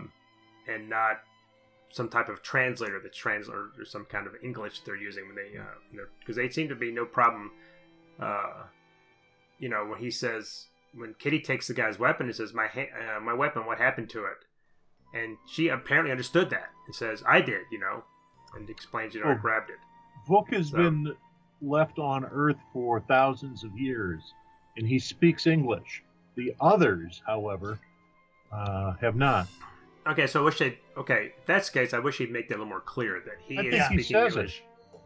I think he says it here. Does he? Maybe we're not to it yet, but there is some line where he says, "Okay, now you speak English, so I want to know what's good." Here it is. It's about the third page. After she freezes them, makes them into sound, then Psyche says, "Okay, take a deep breath, Sprite, while I have a few words with our green guest. Out with it. I heard you speak English." And he says, "You're correct. I'm Vuk, survivor of the Dabari." And he says he won't survive much longer after that. Yeah, but says, "Oh, no, you don't." I mean... Now, do you feel like he should have taken the whole page to even more than the page in one panel to recover the destruction of the Dabari homeworld? I don't think it was necessary. I mean, it's basically almost panel by panel. He didn't really change a lot from what he did, but I think he could have done it with just that bottom panel where you see her on the right and Vuk is kind of, telling his story. And then maybe had one more panel where or just said, "Hey, she made." Of course, that would have been a good time to say, as an editor's note, see X-Men 135. Yeah, sure. But I guess he's not going to do that in his fanfic. He's not doing any editorial notes in the fanfic if he doesn't have to. He's not going to point back to any issues either of his stuff or the old stuff. Well, he's not even pointing back to issues within this run. Right. There are times he could have, like when you see Nightcrawler and Spider-Man, he could have said, "Hey, see issue. I had to when I was writing my synopsis, I had to go back and kept looking at the other issues to see when this was, so I could put my own notes in. Well, But he could have done that. That may be legally so that he and Marvel don't get tangled up. No, I mean even to his own issues, he could refer back to his own issues of Elsewhen, and he doesn't. Mhm. Yeah. You know. Okay, now I've got a question. The page where we see Colossus out in the woods, why is he away from everyone else? Yep. I got that too. Why is he Storm, tearing up the tree? Well, why he and Storm both? Why are they out away from everybody else? Well, Storm at one point said she was off on her own to kind of gather her thoughts or clear her head or something. So when she comes back, she was, it was nice to be out on my own for a while. Yeah. I don't remember why. But it says he seeks some quiet time alone, completely unaware. I don't think that I mean, I don't understand why the professor or anybody would say it was a good idea for Colossus to leave the group at all. And yet he's, walked away and he's, kvetching about his leg. Well, we don't have to worry about that for much longer. Well, I think that is the tree thing. Though, it was a direct shot on the Claremont remark from that old X-Men story that made Byrne quit the X-Men. Because if you remember, Claremont made it sound like pulling that tree stump out of the ground was a Herculean effort that almost made Colossus's, joints break apart. And yet here he does it so easily and quickly that there's no trouble whatsoever. And that's, the thing he'd like to say. But again, having Colossus out there does allow him to run into the cloak ship. And, that does help the situation some. At least it should at some point. Well, this may be the subplot with the whole... I mean, he talks about his leg not healing, but how long has it been? I mean, it seems like it's just been days. Your legs, unless that's some type of a high-tech cast that's supposed to regenerate your bones, I don't know why he would think that it would heal that quickly. But again, that's the... It's okay that the plot thread has been erased. I really thought that this was simply going to be a metal block that he had, and that it could have been handled in one page with the professor saying, "Okay, Peter, you've been limping along for a while. I need to go into your head and show you it's all in your head. You don't have a problem. You're just afraid of having fear. So let's flip the switch. Oh, I'm better. Oh, thank you." In a way they go. A lot of times when Byrne starts his plot threads, he doesn't have an end game for them directly.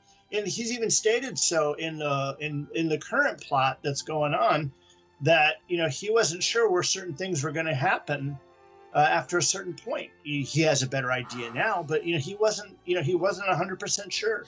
So, I'll let that go. But, on this right here, he did what he did. And I'm like, okay, well, I'm glad that we don't have to hear about it anymore. But it was kind of sloppy. But, again, he doesn't have an editor. He's not following the normal, process. And so his process is getting updated for him by the continual feedback of people like us. But he can, as a artist, he can choose to kind of either not read the feedback. He doesn't have to make. It's almost like he's letting the feedback control him. He doesn't have to allow that. He can either not ignore it or not read it until he's finished with what he's doing, or read it as simple. Okay, I understand what you're saying, but this is my story I'm telling. And what it does say to me is that he's not the kind of person that can't be swayed by a good discussion, and he's not someone that is going to be so adamant and so stuck to one thing that he's gonna disagree regardless because that's the way he did it. I like the idea that his mind can be changed if you give him a lucid, cogent argument. Well, yeah, I agree, but I would think that, but if you let it control you too much and you start tinkering too much, then I think your story's going to suffer. And if he starts cutting and pasting and moving stuff around, and the thing with Cyclops, the thing with Colossus is, I thought it was cute. I don't understand if he was really thought, oh, this subplot's not going anywhere. To what Kirk said, he could have had a little bit of dialogue in a panel or two, and he could have fixed it instead of doing this kind of very meta thing with him coming in, talking to Colossus, erasing the leg and drawing a new one in. And then that, I think what's more telling is the comment at the bottom where, Colossus makes a kind of stupid joke about, I wonder what your fans are going to think, and their heads are going to explode. Yeah. And Byrne says, well, wait till they see when I start editing the earlier pages. So is he going to go back and He's already done it. He's already started that. Is he re-releasing those pages? Yeah, he's put them in there with the original, so you can sit there and compare the two and see what he's changed and what it lets you know what's going to have to change afterwards. Because the whole butterfly or hummingbird in the rain, it's the butterfly effect. Yeah. That he's going to have to keep making changes down the road as he updates the pages. So it's interesting. It's good that we're able to see this kind of change or editing being done, and after the fact, that someone can kind of George Lucas himself like this. And it's not always a good thing. It's a good analogy because going back and editing stuff like this isn't always a good thing. But at least it shows that he's got a concern for it, and he's definitely concerned with what we think and feel about this stuff. Well, okay. Yeah, I haven't gone and I haven't gone and looked at that. I didn't know he was doing that, so I have to go take a look at that. And so that makes this more of a behind the scenes at the process instead of him giving us stories and us reading them. It's more of, hey, I'm letting you look at my process for making a comic and the changes that go in. But how did the guys feel that, got all these and collected them all together and went to their print shop and had them printed into a bound trade paperback?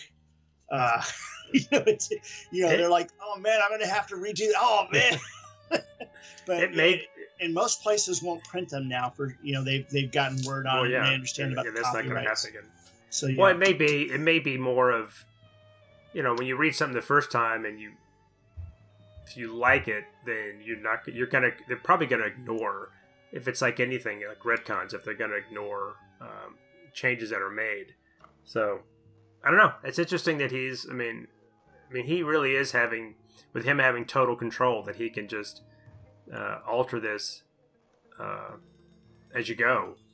Yeah. So it'd be interesting, to see how vast the changes are, if they really have a big ripple effect as it goes through. Maybe that's so. I don't know. I wish I had gotten one of those hardbound volumes, or if they put out two of them. I wish I had ordered one now. Well, too late.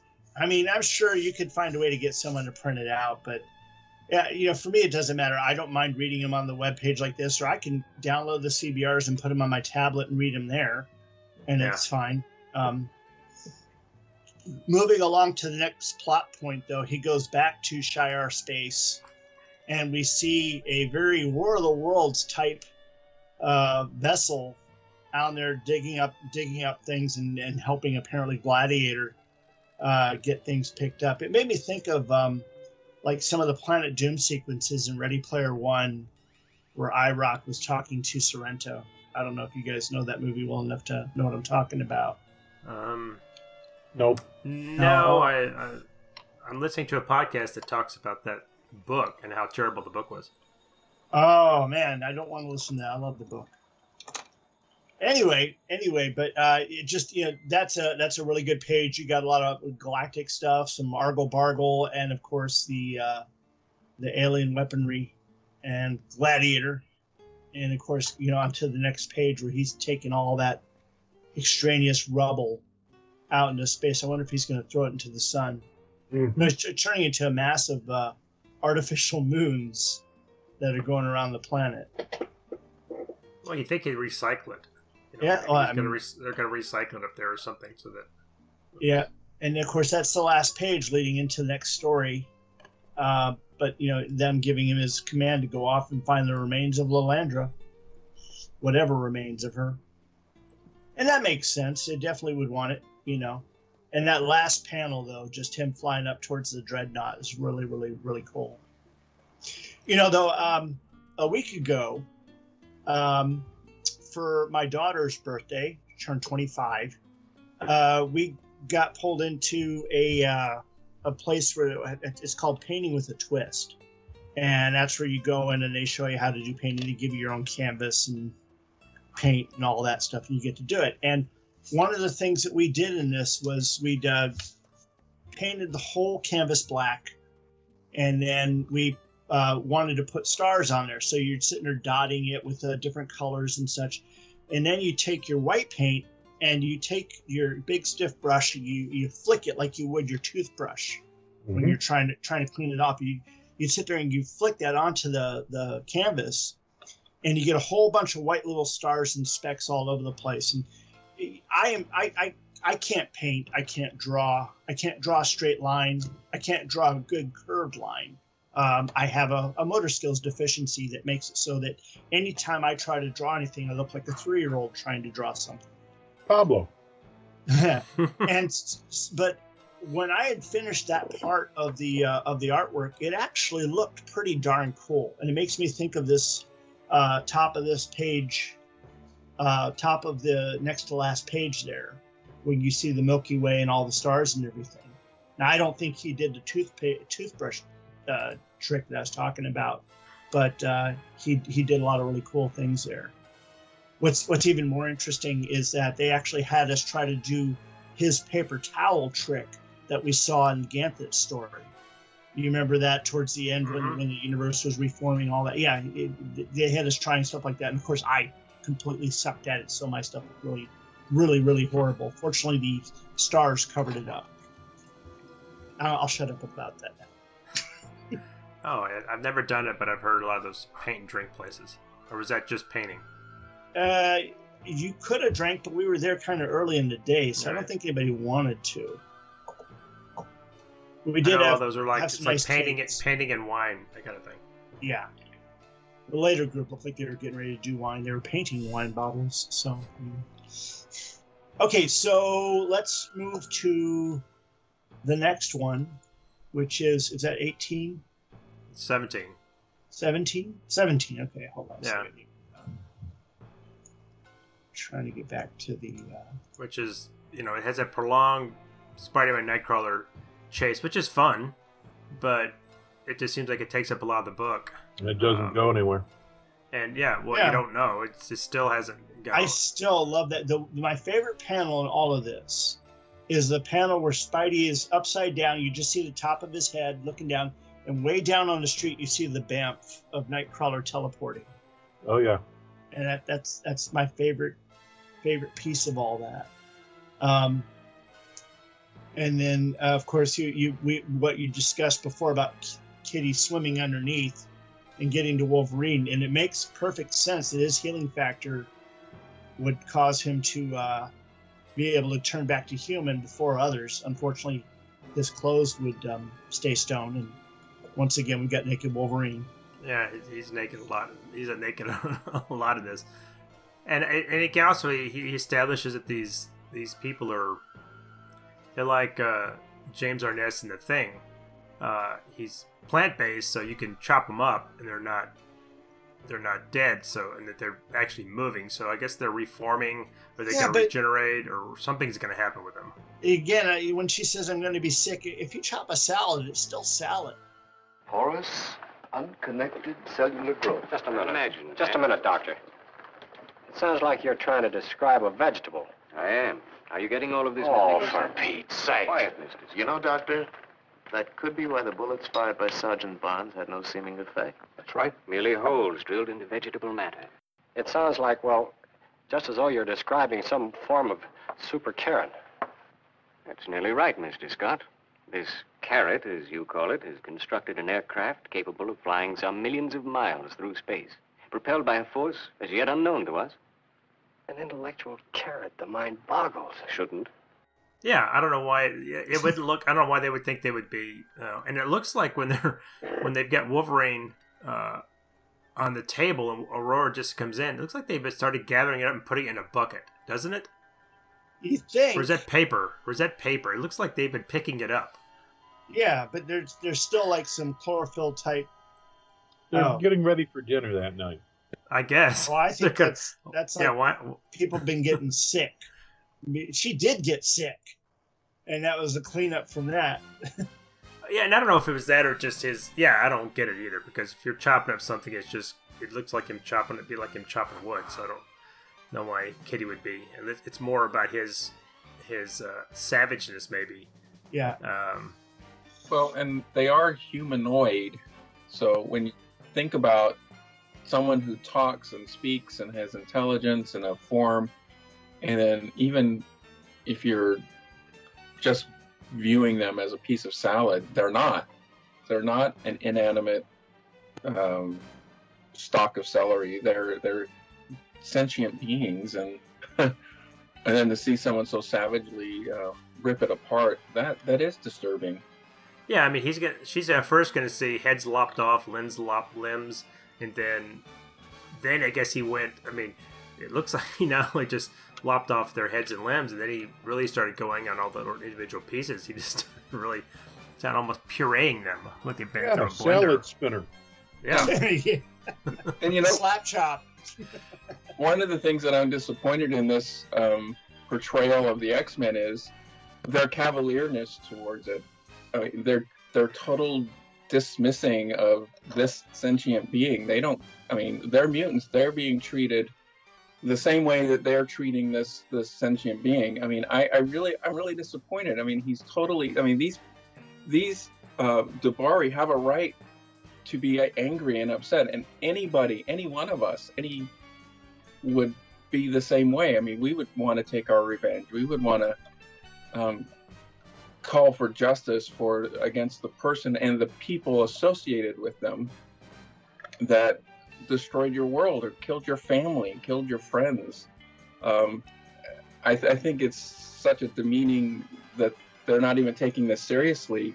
It's like, oh, what? Oh, Phoenix killed your planet? Okay, so you're another planet. We don't care about you. It doesn't affect us. They just keep saying it, but it wasn't our gene.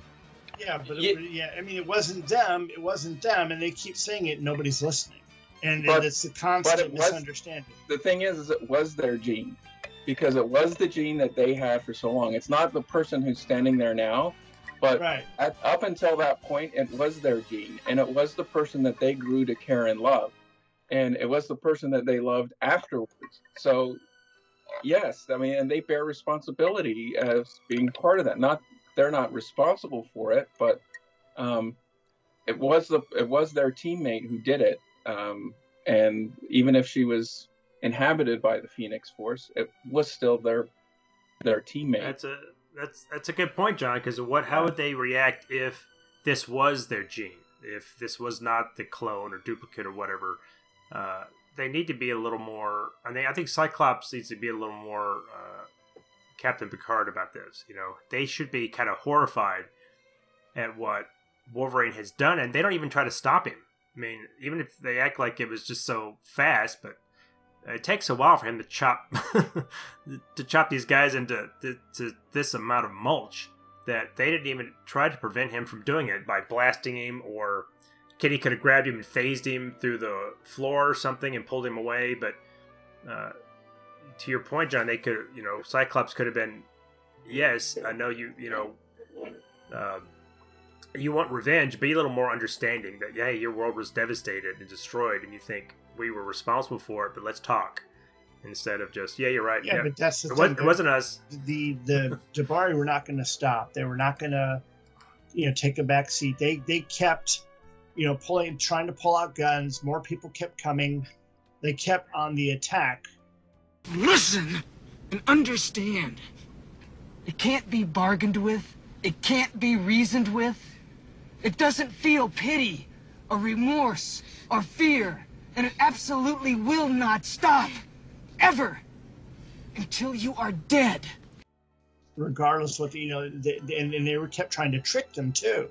But it's not like they could just sit there and say stop. I mean, sometimes But they could have. You have the world's most powerful telepath sitting there that in the past has shown no qualm about freezing people in place.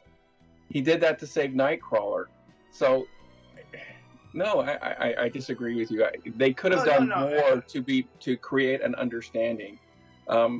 Xavier has no problems with forcing people to believe things, so he could have just pushed it into their brains what really happened. But is Xavier even in that room? I don't think Yes, he is. He's sitting right there. Is he there? What page are you on? No, he's in a lower room. I don't think he had come in yet. Because, no, he comes in with... Later on, he's sitting in their room with them. I'm looking at the page. I don't know what page it is. It's page 86 of the file I have. But yeah. It's after. It's the page after Cyclops is talking about, look, they're squirming around, and then Vuk or whatever is grabbing his gun again, and they're all just laughing at him. Ha ha! I made it not work. Too bad for you. I really think this was handled terribly. I just don't like the way that they. It's very insensitive to their plight and what happened to them, and they're very cavalier. And it's like, oops, yeah, no, that wasn't our gene. So too bad, so sad. I don't like that, but that's just me. Yeah, no, but Xavier was definitely not in there at the time when Wolverine did that attack. He and Colossus and Terry were elsewhere, because you see later them coming into the room, and the professor's like, Scott, Kitty, what's been happening here? Mm-hmm. And Kitty jumps on there, and of course Mrs. Terry steps in the plant juice, so to speak. It's okay, but later he still could have done something more to make this understanding, and they're not. Well, he could have suddenly, when Professor X comes in, he could have projected what really happened to Vok or Vuk or however you pronounce his name, to let him understand that, look, this was a tragedy, but it wasn't. It seems to be. I think your point, John, is that they're like, oh, it wasn't us. Oh, what? They're kind of brushing their hands of it. They're like, oh, It wasn't our gene. It's not our fault. Sorry that Wolverine chopped you guys up, but you shouldn't have come in here and attacked us. And I think I agree with you absolutely, John, that it's a little, they are a little callous, and you could say that, well, they've been through a lot, but still, they're supposed to be the one. It's supposed to be. Don't act like those that are treating you. You have to be above them. So instead of saying, "Yeah, we're being persecuted," let's have a little more understanding of these guys that don't understand what's going on, and they're just acting on the fact that they're, maybe they're traumatized. I mean, think about what they've been through. Their entire, it's not just their planet, their entire solar system was destroyed. Yeah. So, and I think maybe Byrne's by saying, "Oh, this stuff is still wriggling around." So maybe they're going to reform and regenerate. Does that take any of the blame off of Wolverine for what he did, just because they're not dead and they're just kind of... Well, it raises the question, are the Dabari themselves truly dead? I mean, you could say, yeah, they got burnt up to a crisp or whatever, but if they stay, living sentient beings, even though they've been sliced up like that, who's to say that their essence isn't somewhere out there in the ether, much like the way that Lilandra's is, and they can't that's be possible. brought back in some way or another. That's a bigger. That's kind of a Palpatine question. But did he survive the Death Star or not? What other reason would Byrne put this bit into the story, unless because this is something new, isn't it? This isn't something that was known about the Dabari all these years. Because I don't think hardly anything was known about the Dabari. They did have a major role in. What was it, in the Avengers story where they were talking about Mantis and the competition between the Dabari and the Kree. Mm-hmm. And remember this? It's about issue 132, 128, right in there, where we start the Kang storyline. At any rate, it's not Byrne's work, but it's basically that they had a competition to decide who was better. And the Kree lost. The Dabari made a beautiful garden, and the Kree were so upset that they killed all the Dabari. And that was the only other time that we've seen them. They were peaceful asparagus people, as they were deployed. That was before the Frankenstein storyline. Frankenstein. Yeah, there was a Frankenstein storyline that happened in there, but yeah, I just in the Avengers, yeah. 132 has Frankenstein on the cover.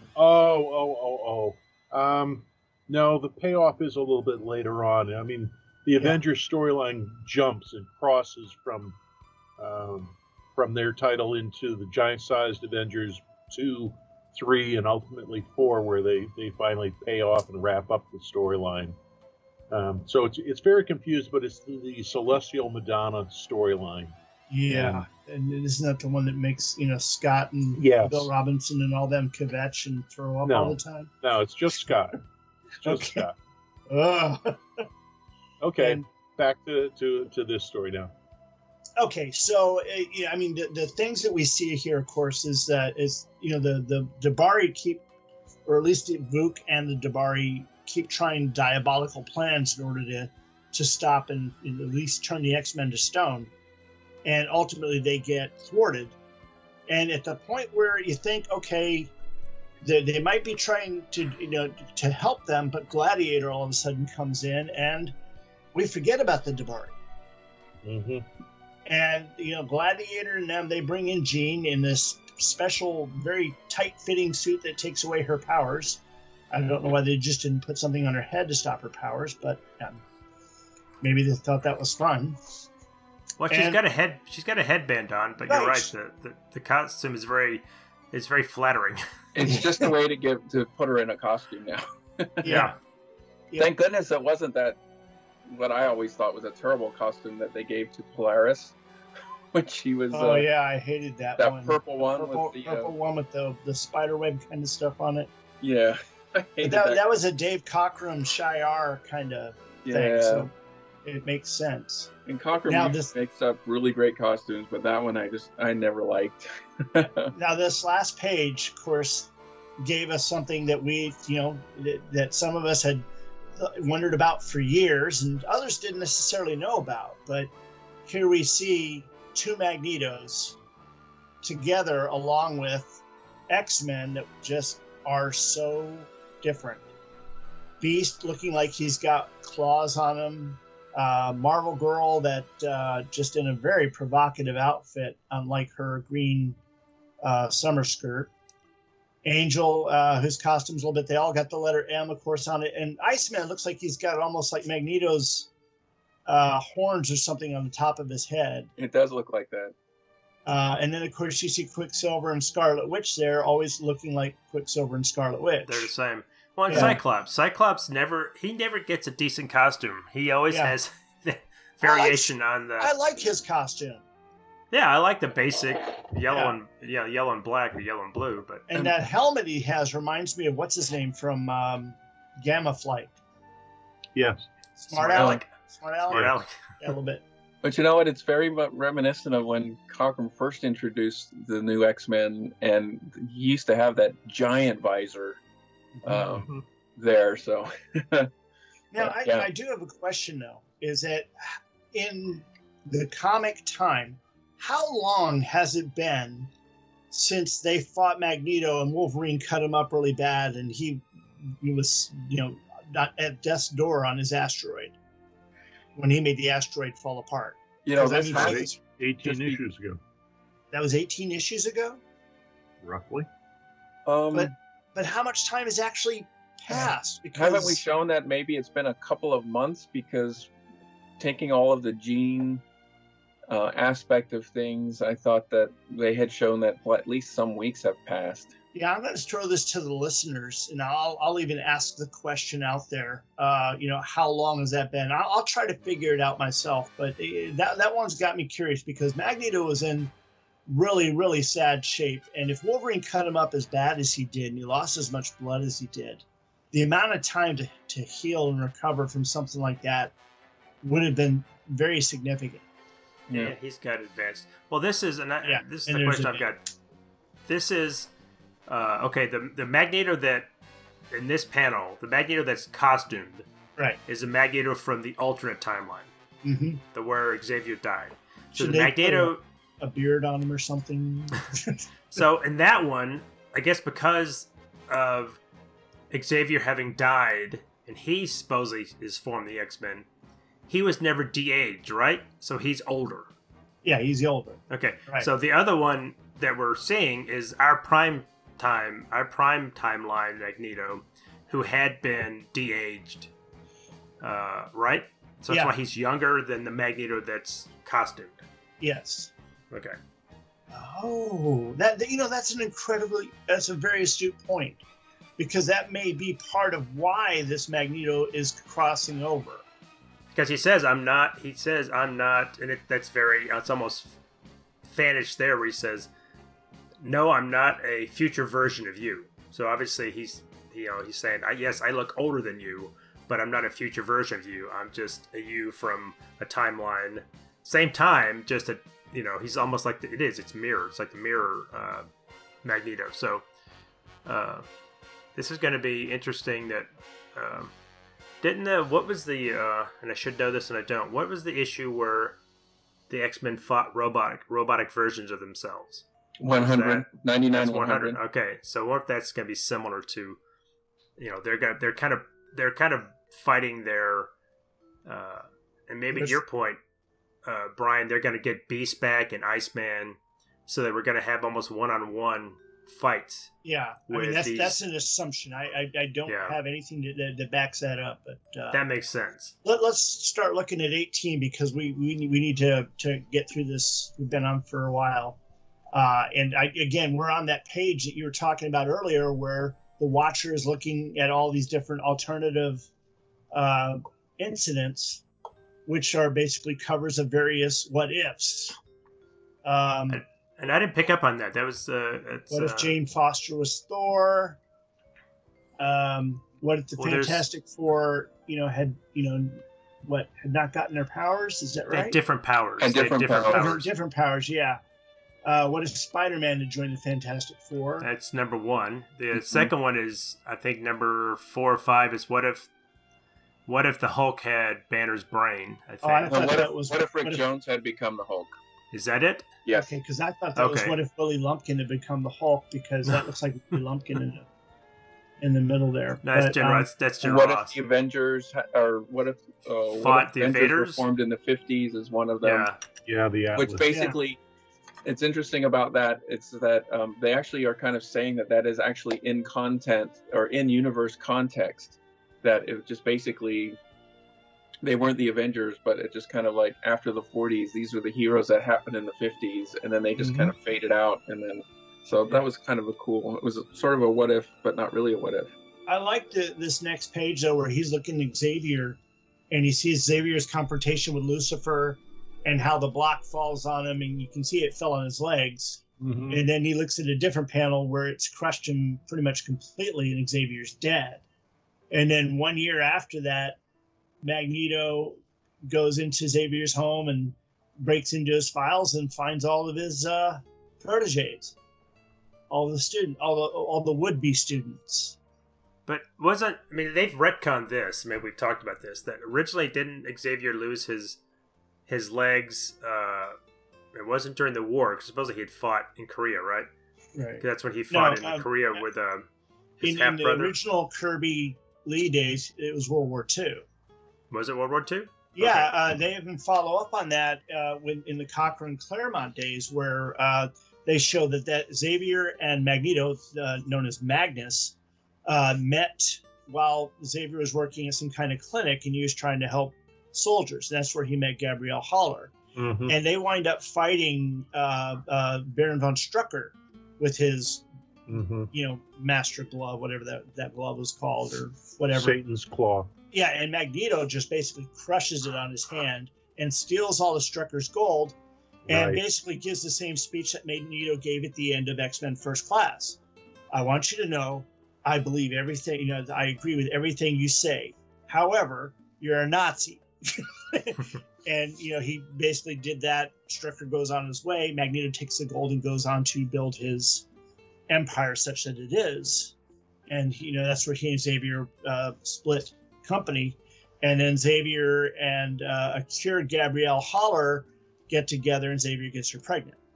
And that's where David came from. Data or Legion? David. Yeah, Legion. David. I thought you said Data. No, David Haller, Legion. Yeah.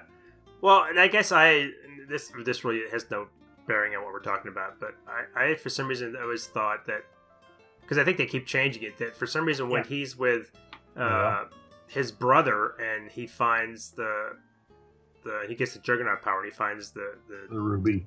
Ruby of Marco. Satarak. Yeah. Cain Marco. And then the temple collapses. For some reason, in my brain, I was thinking that's where he got paralyzed. But No, that's he just makes it out. His brother does not. Yeah. I always knew it as the battle with Lucifer and the block falling on Xavier's what cost him the use of his legs. No, they asked again- that question when it's presented in X-Men 9, and he says, no, it was a different time. This is not the instant that maimed my legs. They address it directly as this tale is originally presented. Because the students go there. They immediately say, oh, is that how you lost your legs? And he says, no. No. I don't know about that. I'm going to have Very to go early back and Silver reread because, I read through them once, but it was more of a speed read just to see the events. And I read them recently, but I guess I didn't pick up on that. But Hang on, I'll go look in my masterworks. Keep talking. Yeah, well, but it's interesting that yeah. Xavier was already gathering all this information on, I guess, potential mutants, and then Magneto certainly has a good laugh about finding finding all the files. Yeah. Now, going back to the story, the next page is one that's been done a lot by people inking and coloring. Even Jeff Tolbert did some work on it, which I thought was kind of cool, but a little whitewashed in his colors. But yeah, absolutely, because you got Gladiator just in, deflecting Cyclops' optic beam. And the cool thing about it is that the way he's deflected the beam in multiple directions, it almost looks like panels in the page. Mm-hmm. Yeah, this looks really almost like a cover. Yeah. Oh, yeah. That would make a great cover. I think someone has made it as a cover. Yeah, then, one of the inkers in Burn Victims did release or did show up a panel of when they inked it and colored it. It looked really nice, and it makes a great cover for sure. Yeah, I like it looks the like a inking. cover. I'm not as fan of the coloring that's coming off because they're doing it. They're inking and coloring it off of a tablet, and so they're using an application to do all the coloring, and it just comes off a little off. It doesn't look like a comic book to me when they do it that way. But that's just you're not going to get the brush. I mean, that birthday thing I sent to you of Wanda, I inked that. I mean, I took that, found that black and white, and I went in and spent about 30 minutes, and I put your name on it, and I colored it. And I just did that in Photoshop. that was really cool, by the way. Thanks. Yeah, that was cool. I loved it. Okay, so the next page, of course, shows the X-Men in battle with the Imperial Guard. Colossus fighting, is it Tempest? Who's basically Wildfire, who's basically energy in a containment suit.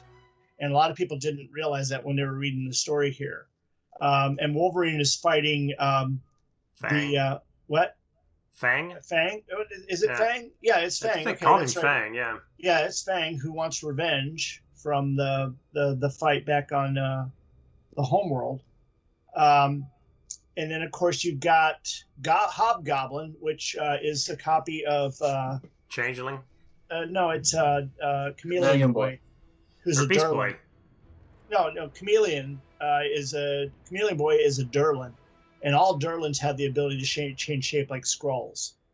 And the wolf guy there, Fang, he's a copy of Timberwolf, who I think at that point in Legion continuity was actually an android, didn't know it. Those are all Cockrum creations, right? Yeah. 'Cause he Yeah, ported 'cause over some of his Legion stuff.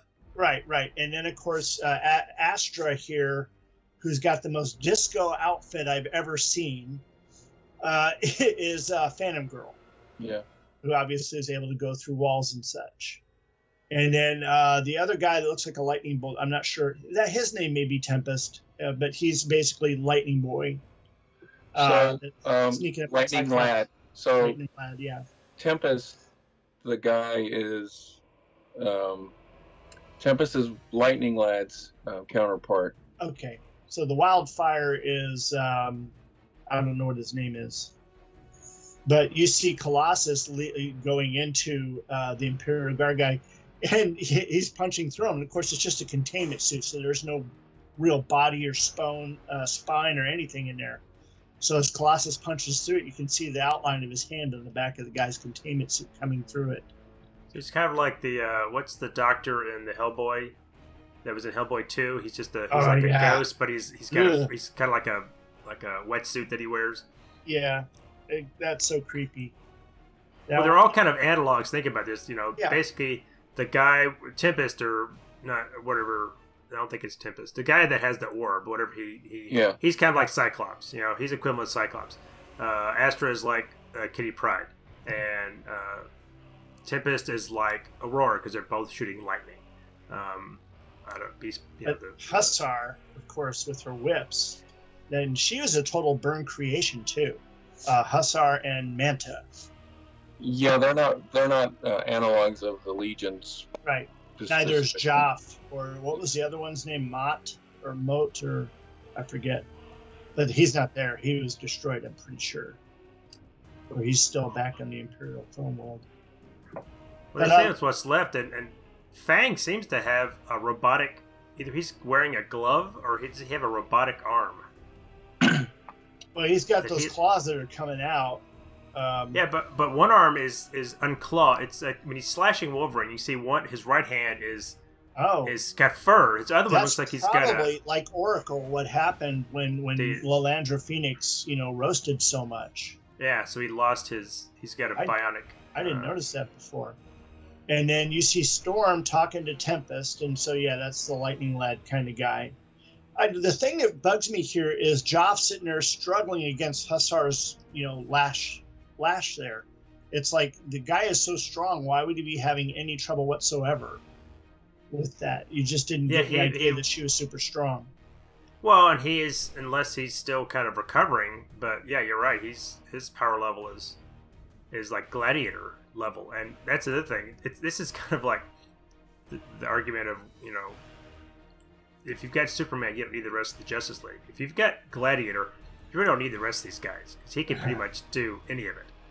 I do like this next page of Wolverine and Fang, and Wolverine, of course, and that shot of Wolverine's face, the sweat. That's a good. That's a nice shot. Yeah, great Logan shot. And then Gene Scott, is he always like this? And that's like the first time her really seeing him like that. But he gets yanked away by Pablo, who talks to him. And that's another thing. If you guys don't remember, Pablo's been basically labeled an autistic, complete autistic. So he's like completely shut off from reality. And yet there's some things that always seem to pull him back in. And Logan's one of those things.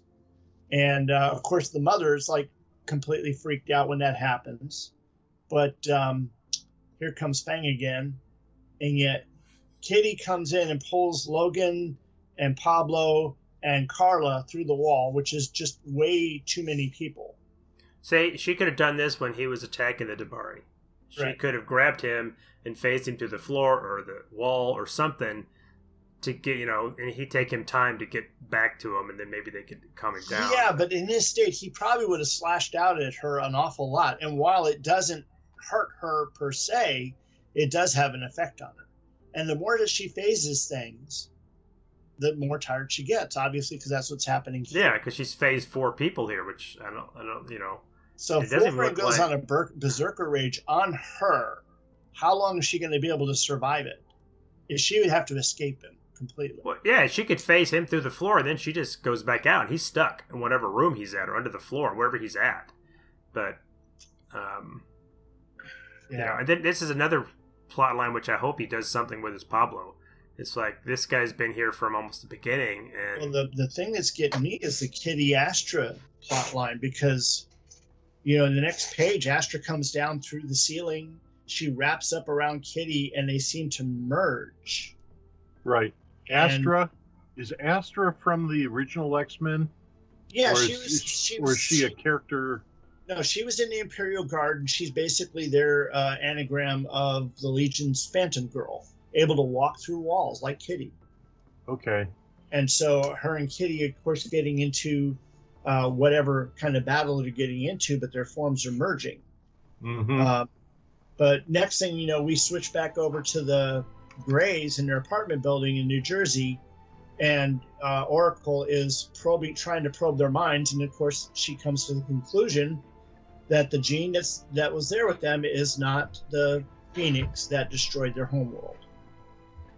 But next we get to see, and I just like totally, my mind just was totally blown on this next page when you see Cyclops sitting there in a cabin talking to Jack Winters. Mm-hmm. And do you guys remember Jack Winters? Because Yes. I do. Yes, Jack of Diamonds. And was he called Jack of Diamonds? Yes. I mean, because I knew he could turn to like diamond hard skin, Yes. but he just also under had his some gloves. telepathic ability and teleportation ability. So wait, I don't remember the teleportation at all. yeah, that's what he was the one that was going to be teleporting Cyclops, and Magneto rerouted him into the center of the Earth, Okay. supposedly killing Jack Winters right then and there.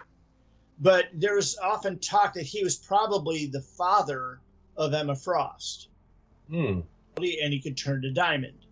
So, but was he a mutant or was he something else? It seemed like he was a mutant, but ultimately, if I remember back in the original story, part of Cyclops' origin, Mm-hmm. Cyclops and Professor Xavier used some machine to cause the guy to blow up and die, which was really rather cavalier, but still, So is he an X-Men yeah, villain, or was X-Men he? villain. But he's just in- there for Cyclops' origin story. I Right. don't know that he's ever showed up in the main books, not in like a Cyclops. It was in the main books, but it was a limited backup series. story. That's right. But they Ah, reprinted I them don't- also I don't in remember. Amazing Adventures when they reprinted the Kirby and Kirby Lee X-Men stories. They put them in the back as extra film. I'm Yeah. look him up. So what you were saying, Brian, that's what I quite understand. So he seems like he's working for Magneto, No. and he brought he's This bringing. this right here he's is not. based on Cyclops' origin.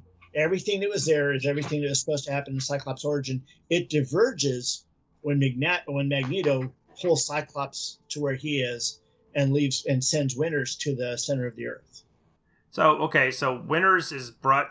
He's mentally brought Cyclops to his cabin or whatever, and then he says, "I'm going to use. Then I'm going to going to teleport people and things." He goes, "Hold on, just." All right, so Winters thinks he's teleporting himself and Cyclops Right. someplace else, but we don't Yeah. know where. Not in this story. Okay. But in the original story, I don't what was remember. did he? I think he Okay. was taking him So, but into then- a bank or something to steal diamonds. I mean, Okay. it was a very shallow story. Yeah. Okay. He was just going to use But Cyclops' here- power. Magneto has grabbed Scott and brought him to his volcanic lair, and then I guess Jack is Maybe dead. Probably dead. that's what I Well, get. He's Magneto like said he sent him to the he's, center of the Earth. Right. So Oh, that's true. Yeah, not his volcano, but yeah. So he's either in his Antarctic base Yeah. Now, at the center guys- of the Earth or whatever. So who knows? But yeah, I'm but sure he's dead. keep He's- track of Magneto's helmet and costume, because the shape of the area of the helmet around the eyes and the chest plate of Magneto's costume will tell you which Magneto you're seeing. And of course, this is the otherworld Magneto, obviously, and he introduces Scott to Wanda and Pietro, And he says, "You're the most beautiful woman I've ever seen." because she's the first woman he's ever seen. Yeah, I believe that. He spent years in orphanages. Okay. could you say he's looking at her through Yes, rose-colored I would glasses? Yeah. say so. And it's funny because people have been saying on the webpage, it's like Scott must have a thing for redheads, and everybody's like, wait, Scarlet Witch's hair is brown, not through his glasses. Yeah, They're all redheads. but you think of it because of Jean, Madeline Pryor, and all that, But yeah, whatever. But no, this is a really good example of how those characters were back in the day. Still, Wanda and Pietro. Pietro, of course, is the overprotective, very jerky brother to the Scarlet Witch, and Scarlet Witch is the fretful woman. And if you read the Ultimates, they're No, a little little not. closer Not than here. brother and No, sister. they're not. I'm not saying anything about No, Magneto not yet, yet, but not that. No. But Well, it's funny that Byrne has done some subtle changes to her costume as well. She's got this kind of almost vision-like Girdle. this metal cord girdle or whatever, Corset. and look at her boots. Her boots have kind of bands around them. Mm-hmm. Petro's looks the same, except he's got more like shoulder pads. I don't think he had those pronounced shoulder pads in his original costume. No, you didn't. Yeah, that's almost like like the metal things Wolverine had on his shoulders when he first appeared. Mm-hmm. Yeah. Well, I hope we get a little more backstory of when, obviously Magneto says we're mutants. We should rule the planet. You're gonna be joining us. Like he's not giving Scott a choice, or I want to know, is he some type of mind control, or is he? Oh, just wait, because that actually becomes rather apparent. Well, I thought it was in the strip. I could be wrong, but yeah. Now the next page, of course, we go back to Gladiator and the X-Men and all their fighting, and Gladiator gets almost assaulted by Oracle's mental call, and he said that she had to be using full strength of her powers to get through his mental shields. And then she tells them, you guys don't need to fight anymore. And they even let Jean out of her little thing that's preventing her from using her powers. And then we get this wonderful shot at the bottom. And I don't know if you guys know this, but it's been edited since when it first came out. It did at one point between Storm and Cyclops. Wolverine was there. And Byrne has taken him out of the picture because he realized he should have been in the other room. But I love that shot of all those characters there. Everybody's defined. Everybody looks like they should. Where is this? The bottom of page 2 of the well, I say page 2, but it's when you're on the it's not page 2, but I think page 50 or 60. It's where Jane's taking her headband off, and it's right after Gladiator's gotten a signal from Oracle yeah. And there's just that wonderful shot of all the X-Men and the Imperial Guard all together. Yeah, that's nice. That's some nice detail for such a small panel. If you blow it up, you can see where it was erased. Yeah, there is something missing there. Yeah. And then the next page, of course, you see Logan coming in with Carla and Pablo. Right. Pablo. And then, of course, they realize, okay, Kitty and Astra are gone. And Gladiator looks down through the floor, sees them as some sort of amorphous mass. And then he does his best Christopher Reeve right there. Yeah. I don't know why. I guess he figures he can't touch him, so he's creating a fused sphere around him that we don't see later. But again, I'm assuming he brings it out. This is the thing that bothered me here, is that this particular plot point stops right here. This is the last we see of it for a while. We haven't seen anything. It just disappears even at the end. And with everything that's going on, you're like, wait, what about all this? But okay, so Impulse was the one. Impulse. That's the Wildfire analog. No, it can't be, because Impulse. You had Impulse, and what was the other one called? Tempest is lightning. Tempest. Yeah. But Impulse is Sunboy. Nope. Starbolt is Sunboy. Starbolt. Well, this guy's got like a thunderbolt on his chest. The thing is that the one that's got that's like Wildfire is in a containment suit. You don't have a definitive face. Yeah, he looks like Manta. That's Impulse, and that is the Wildfire analog. Yeah. No, Impulse. This guy looks like Firelord. He's got a flaming head. Yeah, that's Tempest. That's the lightning lad. Cyclops is calling him Impulse. He is. Then he's wrong. See, now I got to pull out a hot move and figure out who's what and who's who. And I know we're all like in a little hurry. I don't know why. For those that don't know, today is Valentine's Day, and here I am in Fort Worth, Texas, and it has been snowing all night. Look in the chat. I just sent you all of the Imperial Guard with their names. Oh, okay, good. But it's been snowing all night, and so we've got a great layer of snow outside, and it's starting up again here in a little bit. Okay, so it's Tempest is the Lightning Lad one, but where's the guy that we're talking about? I don't see it. There's Impulse. That's the one that's like Wildfire, but he doesn't.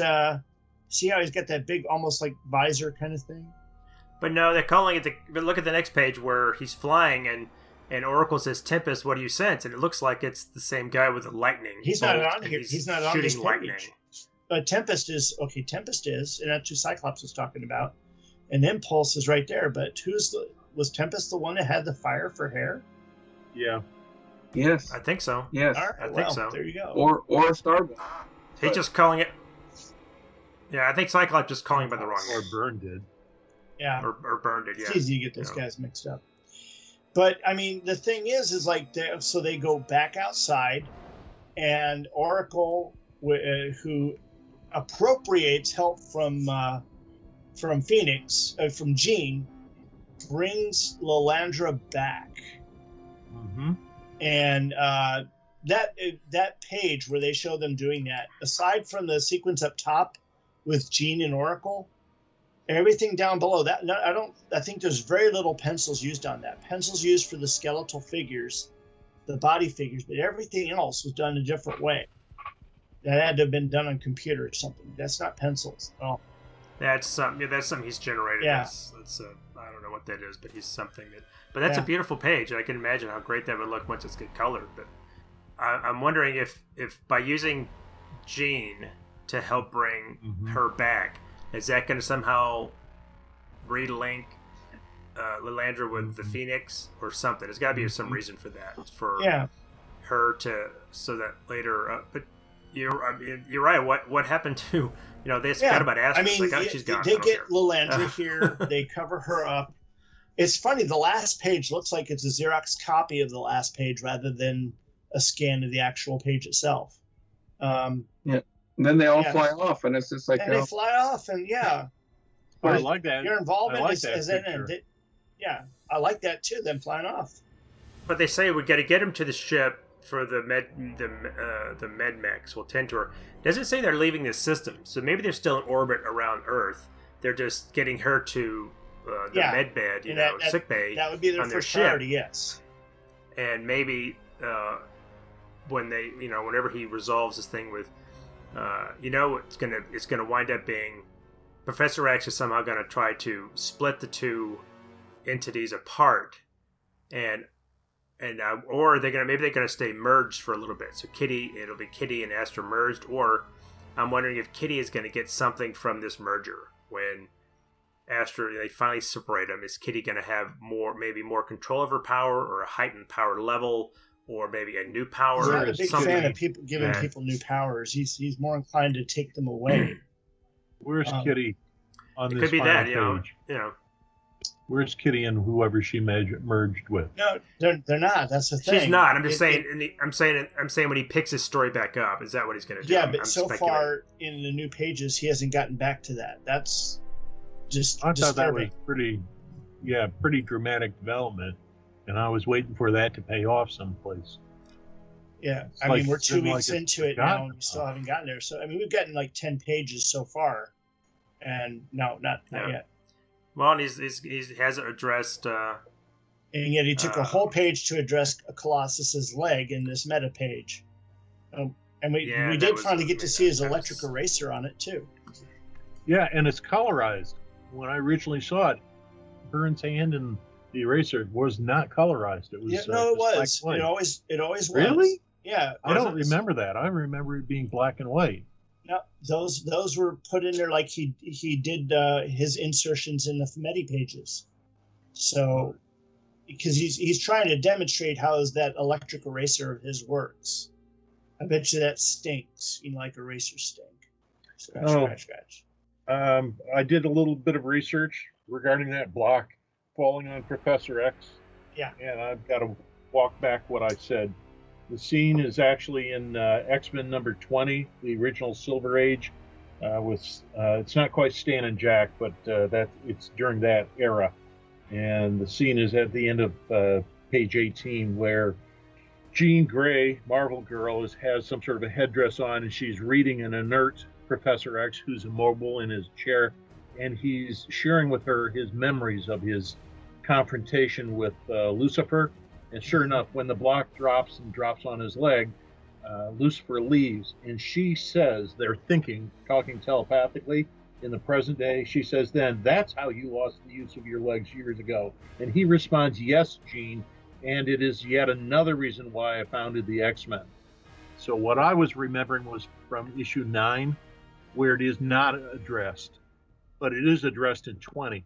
I distinctly remember somebody like Beast asking him about an accident. Where was this when you lost your use of your legs? And I remember the professor saying, no, that was another one. Sometime I'll tell you about that. So you were correct, and I was wrong. But when I look up the Ohatmu entry on Tempest, going back to the Imperial Guard, they don't say anything about his hair being on fire. Obviously Starbolt was one who his whole body seemed to be on fire, so his head was on fire, but his face looked more like a skull, like the atomic skull or whatever. And then Impulse, of course, was the one in the containment suit that didn't have a face because it was pure energy inside. And I just don't see any other member of the Guard that could have been him.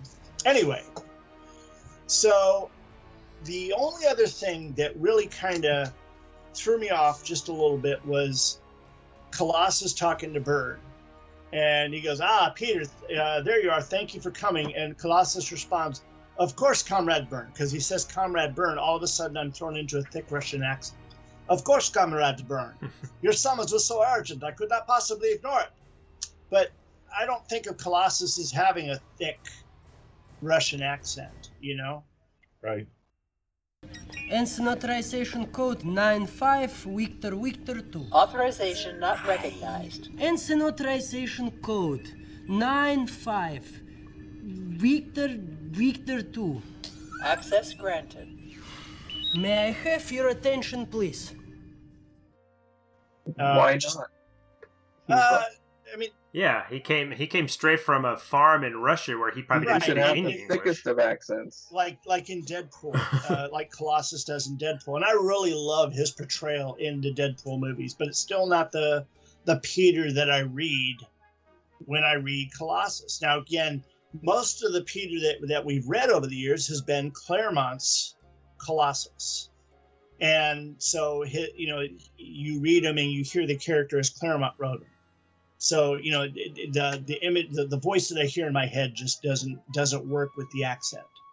Well, I mean, same as Kurt probably has a heavy German accent, and Aurora has would it be like a South African accent? I don't know what kind of accent she would have. Maybe I don't know, but she would have an accent. Same with Banshee. He's going to have probably a pretty heavy brogue. But they never let any of them keep their accents in the movies. I mean, Aurora had one in the first X-Men, and Halle Berry didn't want to stay with it, so that went away. Well, it didn't in Apocalypse. They gave her kind of an accent. Something. That was the new actor. That was the new actor. Just a generic. Right, just kind of generic. The Banshee they had in First Class had no Scottish accent at all. He was a dude. Or Irish. Yeah. He'd be Irish. Kurt, they did. Kurt kind of had a German accent. That sounded like Nightcrawler to me. Everything about Alan Cummings as Nightcrawler felt like and sounded like to Nightcrawler to me. He didn't have to be in the Nightcrawler costume. I thought the clothes that he wore were fine, and I thought, and this is going to sound so weird, I thought his fingernails looked perfect. If that makes any sense. If you see the fingernails that they did on Nightcrawler, just everything about him was perfect, handled perfectly. But I always imagine him when I'm reading Claremont's X-Men speaking perfect English. Maybe slight accent, but not strong enough, But still, Alan Cummings represented him perfect for me. And let's face it, Wolverine would probably have a Canadian accent. Okay. He wouldn't remember it. Well, not now. But he may not, because he's so old. He might have that type of accent, but it's what is a Canadian accent? I mean, not everybody up there is, that kind of Canadian, eh? Yeah. Well, he is from the. Well, it'd be more like in Highlander, when they ask him, he says, "You've got a funny accent. Where are you from?" He says, "Lots of places," because he's so old. He's got kind of this kind of watered down. You ever accent. see the movie Fargo? Okay. Yeah. That's what I really like. No, What I take that's my Aunt Joanne. That right there is her to a T. You're going back to school again, yeah? Where's our resident Minnesotan, David? He needs to. Well, I was It's from a there as school. well, but I worked very, very hard to get rid of it by the time I got to college. But if I get really, really tired and really, really drunk, you might hear me say no when I'm talking about Winona. Yeah, We can't understand what you're talking about. that's Canadian. That's The brute is Canadian. So I thought the end page was just a really lot of fun. Some people thought it was stupid, but I thought it was kind of fun. And then he says, "Oh, I'm going to go back and change all the stuff in the back." I think he shouldn't. He should just leave the leg there and just let it be part of the joke. It's fine. I mean, I think it's cool. He's admitting that he's just like, the story, and that kind of shows that the stories take on a life of their own. They just eventually start moving in their own directions. And he had a plan for that leg thing, but it just didn't serve a purpose. And eventually it's mute. So I'm fine with him doing this as a fun way to just kind of connect with the fans and say, I kind of admit that, I kind of got off track with this. So whatever, I'm just going to fix it now and deal with it. Yep. Yeah, I don't have a problem with it, except that he's never done yes, he anything like has. this. He's been kind of meta before. Well, now I'm not talking. Well, okay, what? I'm not talking. He's been meta before in that he's brought himself into the story. And I think when you think about the Hulk book, the little Fumetti thing they did at the end of that, that kind of stuff you see Byrne doing. Yeah, but that's more. I see that more as an ad for. That's like a house ad for upcoming. I don't see that as part of this. He's kind of incorporated this into the story. He's never. Well, I mean, he makes a clear delineation at the end of at the end of the previous page that this is the end of the story. Oh yeah, I forgot the last panel of the last page of the story where it says next, nothing similar is the same. What is the star sparkle here? Is that Phoenix? I wonder about that. That's got to be the other Phoenix reforming after the Lalandra body was taken away. Maybe it's the Dabari. They just kind of tossed them out like seeds to see what's going to happen. Yeah, we don't know what happened to the Dabari, but I mean, you figure. How many sparkles do you see? 1, 2, 3, 4, 5. 5? Yeah, like 5. Yeah. With a bunch of smaller things too. Yeah, it's dots and stuff. Yeah, it could be. Maybe it's instead of allowing Lilandra to have the Phoenix Force again by using Jean to help, maybe it's helping Phoenix, or maybe the Phoenix, just the Phoenix itself, or maybe it's just the Phoenix. No, but the Phoenix merges with the Dabari, and then goes back to the Dabari world. Yep. And finds the remainder of the souls or whatever there, and creates a new Dabari homeworld. There you go. That could be. Yeah, that works. And the Phoenix, it looks looking for redemption. It recreates the sun and the planets and all the Dabari, and then it vanishes off into the cosmos, and it's felt like it's redeemed. All right. itself. Well, we've been going on for several hours. I think we've covered it. We covered this enough. I wanted to read those thoughts on the on Elsewhen and what people are loving about it. And I did just read the. Let's see. Let me just give a couple of these here and see if you guys want to provide any feedback. And some of them are just very simple things. Like Ernest Graham says, I like that he seems to be having fun with it. He's throwing everything into it that he likes to draw.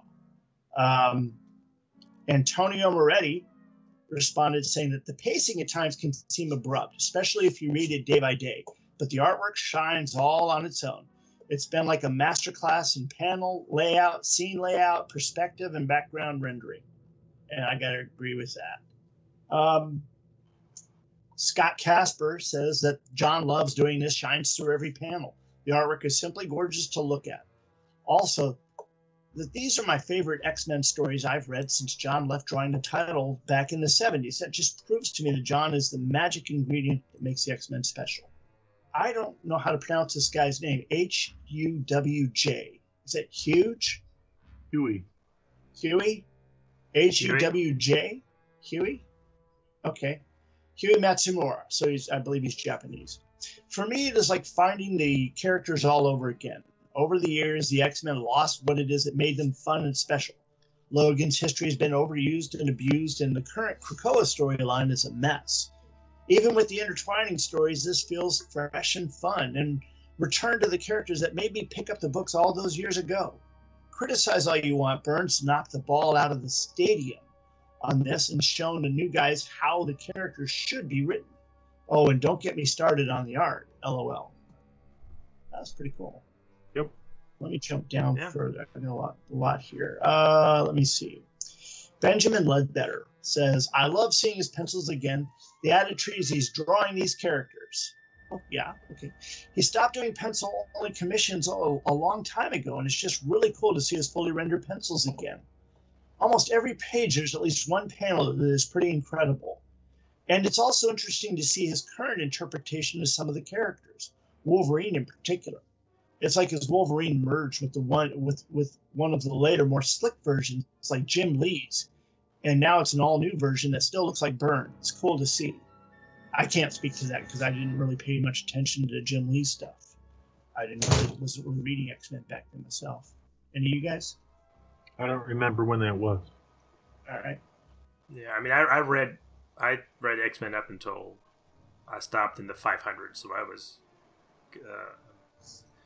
well beyond what Byrne was doing. But I think the look of him is fine. I want him to kind of get over his savageness now, because I'm not as interested in the savage, uncontrollable Wolverine. Is more of when he's more of a kind of a controlled character. Yeah, that super passive version of Wolverine also is kind of weird. I don't want to call him wet blanket, but all right. Yeah, David Will writes, I think my favorite part of all this is seeing everything in pencil form without inks. You get to see a little bit of how the sausage is made. Of course, on the other hand, it would be great to see it one day published, finished with inks. Maybe someday. I wouldn't hold my breath. I mean, we talked about it in the past, how it's just not getting published because Byrne doesn't want to have to deal with the editing, the editors and such. He's been burned too many times, no pun intended, by the powers that be of both the big companies. And we see he seems to be more comfortable working with guys like who they have at IDW. So I really don't think it's going to happen, at least not while the man's living. That being said, I guess We'll see. I've read a couple of most of these. I mean, we get the same thing from most of them. Is pretty much the same message. Loving this, especially the penciled art. I don't see any complaints about not being inked. I've gotten so accustomed to it, I don't even think about what it would look like inked. I'm just liking it as it is myself. It's like getting drawn into a black and white TV show, and after a while, you don't even think about that. Yeah. Yeah. Well, if it's a good story, it shouldn't draw you out too much. It'd be cool to see if it was inked and colored. But I'm enjoying the pencils too. If it ever gets to a point where someone collects all of the inked and colored pages that everyone's doing, I think that would be a fun project, just to see all of the different inked and colored pages from all these other folks that are just so lovingly doing this, and like Jeff and a couple of the other folks on the Burn Victims page. They're having so much fun, and it's great to see that part of it. Yeah, I do want to thank Michael Fitzgerald Troy and Bill Lutz, both are friends of mine, for commenting and such. Michael, I don't know if you guys recognize the name, but he's been posting a lot of items in the Third Degree Burn Facebook group, different YouTube videos, which are basically his going over a lot of X-Men stories, a lot of Fantastic Four, and other things across Byrne's career. And then Bill Lutz is a comic book creator in his own right. who's provided me some artwork over the last couple of years. Some pretty neat stuff. You got to check it out. I'll put a sample of something he sent me. Really cool stuff. Well, does anybody got anything else? Yeah, I was saying any final thoughts, and we covered 3 issues. That was kind of a big show for us. But well, if anybody else has any comments, whether or not they put them on the Facebook page, they can write to us at gottagetburned@gmail.com, and maybe Brian will read the best of them on the air. Well, someone else can read them too. I'm not the only one who gets to read them. Well, let's be honest. We get the little email. We'll read all of them.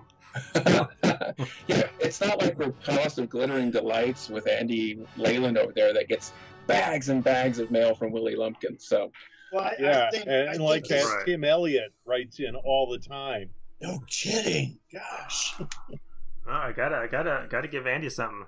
I keep waiting for Paul to read mine. I've been writing into is it Jaws on his Bond? He's been doing the Bond series with Dave, and I've written 3 or 4 emails, but Paul has to kind of, I guess, gather together. Which, I came across a horrible movie recently called Cruel Jaws. Have you guys heard of this? Yes.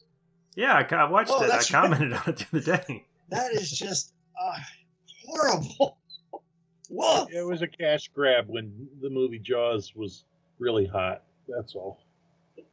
Well, this movie was in '95. 20 years later, and it's just, I mean, they take stock footage from Jaws, and Spielberg's got it in his contract that you can't do that anymore because of what happened in Duel, because they took footage out of Duel and used it as stock footage in other shows, like the Incredible Hulk TV show they used. So, and so, go ahead. Well, go ahead. Well, to say Go ahead. Just saying, Spielberg got it in his contract that they cannot use any footage from his movies as stock footage anymore. So for these guys to use his footage, they basically ripped it out of there without any permission. Well, the Italians are notorious for they don't care. Most of the stock footage from that film is taken from an earlier Jaws ripoff called White Shark or The Last Shark, and it's on Prime 2. You can watch it. In fact, it was sued by Universal. Basically, sued them, so they had to stop showing it. And then there's another Jaws ripoff called, I think, Blood Tide or Blood Water or Red Blood, something like that. They took. So this movie is a combination of 2 other Italian Jaws ripoffs. They stole film from them, and you can see that there's film from Jaws and Jaws 2 are both in there. Very quick clips, so it's almost hard to tell what they are. That's what I thought. But it's if you like bad movies, it's worth watching. If you don't, then don't waste your time. It looks like they took any shark footage they could get their hands on and threw it in there based on just Maybe it'll show up in Svengoolie. It's definitely a mystery. Well, Mystery Science Theater Riff Tracks did a version on The Last Shark, and it's mostly Italian actors, but it also has Vic Morrow's in it doing a terrible Irish, Scottish something accent that comes and goes. So he's kind of the Quint character, and he's all over the place with his accent, and it's worth, if you like those type of films, it's worth watching. But it's not Jaws. So. No. Paul, don't review it. It's not Jaws. I can tell you right now. There's not any classification lower than Jaws 4. This will be it. Yeah. Well, see, Jaws 5. The thing is, Paul has been talking about adding a new classification of so bad it's good. Oh. And I guess that would be Jaws 5. So this would have to go beyond that. Oh, man. We should wrap it up, guys. Oh, yeah. Just wanted to say, of course, I'm going to try and throw some more questions to people out on the Facebook group. So keep an eye out for that if you want to have any input. But we would really like to hear from you. Like Kurt said, please write us in the email address or in the Facebook group. We'll try to read anything we can on air. And upcoming over the next couple weeks and months, we've got a lot going on. We're going to be doing some team-ups with other networks and groups. You'll see an Acts of Vengeance team-up with others so that Tim and I and the guys will be covering some more acts of vengeance. And then, are we talking about other stuff, Tim? Can we mention this? Well, we've got another team up. I think with Back to the Bends coming up with those Paul and Scott, and I don't know if Dr. Bill's going to join or not, but we're going to be covering some Byrne Superman stuff and Legion. And then we've got some, because we're coming up on our 75th anniversary or 75th episode. We've got some things in the works that I don't want to say what we're doing, but we're going to try to do some kind of special shows. Well, that's everything I've got here, unless you guys have anything else you want to bring up. Well, who's going to take us out? Let's let John take us out. Hey everyone, thanks for joining us on Third Degree Byrne. We had a lot of fun. Please do let us know what you think about X-Men Elsewhen, the good, the bad, and the fun. And there's no bad. Huh? I know there's no bad. Well, they might think it's bad, but anyway. And we appreciate you listening and sharing time with us. And yeah, this was a longer episode. You can always pause and take a break, and then come back and hang out with us. Send your feedback, as Kirk asked, to our email or on our Facebook page. And for now, happy Valentine's Day. Of course, by the time you get this, it will be later. But hey, we're thinking of you anyway. So say goodbye, Brian. Goodbye, Brian. And with us also is Brian and Tim and Kirk. Have a great time. And thanks for joining us.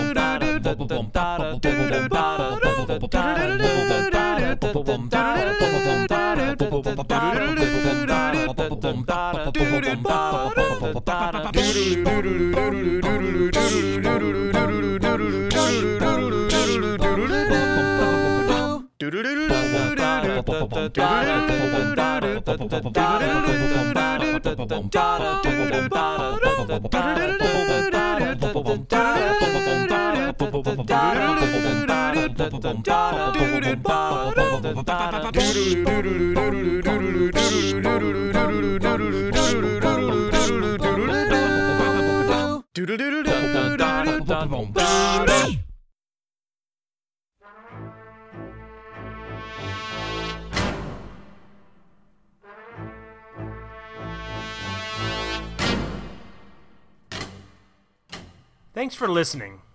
You can find us and many other great shows at twotwofreaks.com. That's TWOTRUEFREAKS.com. Third Degree Byrne is spelled with the number 3, RDDEGREE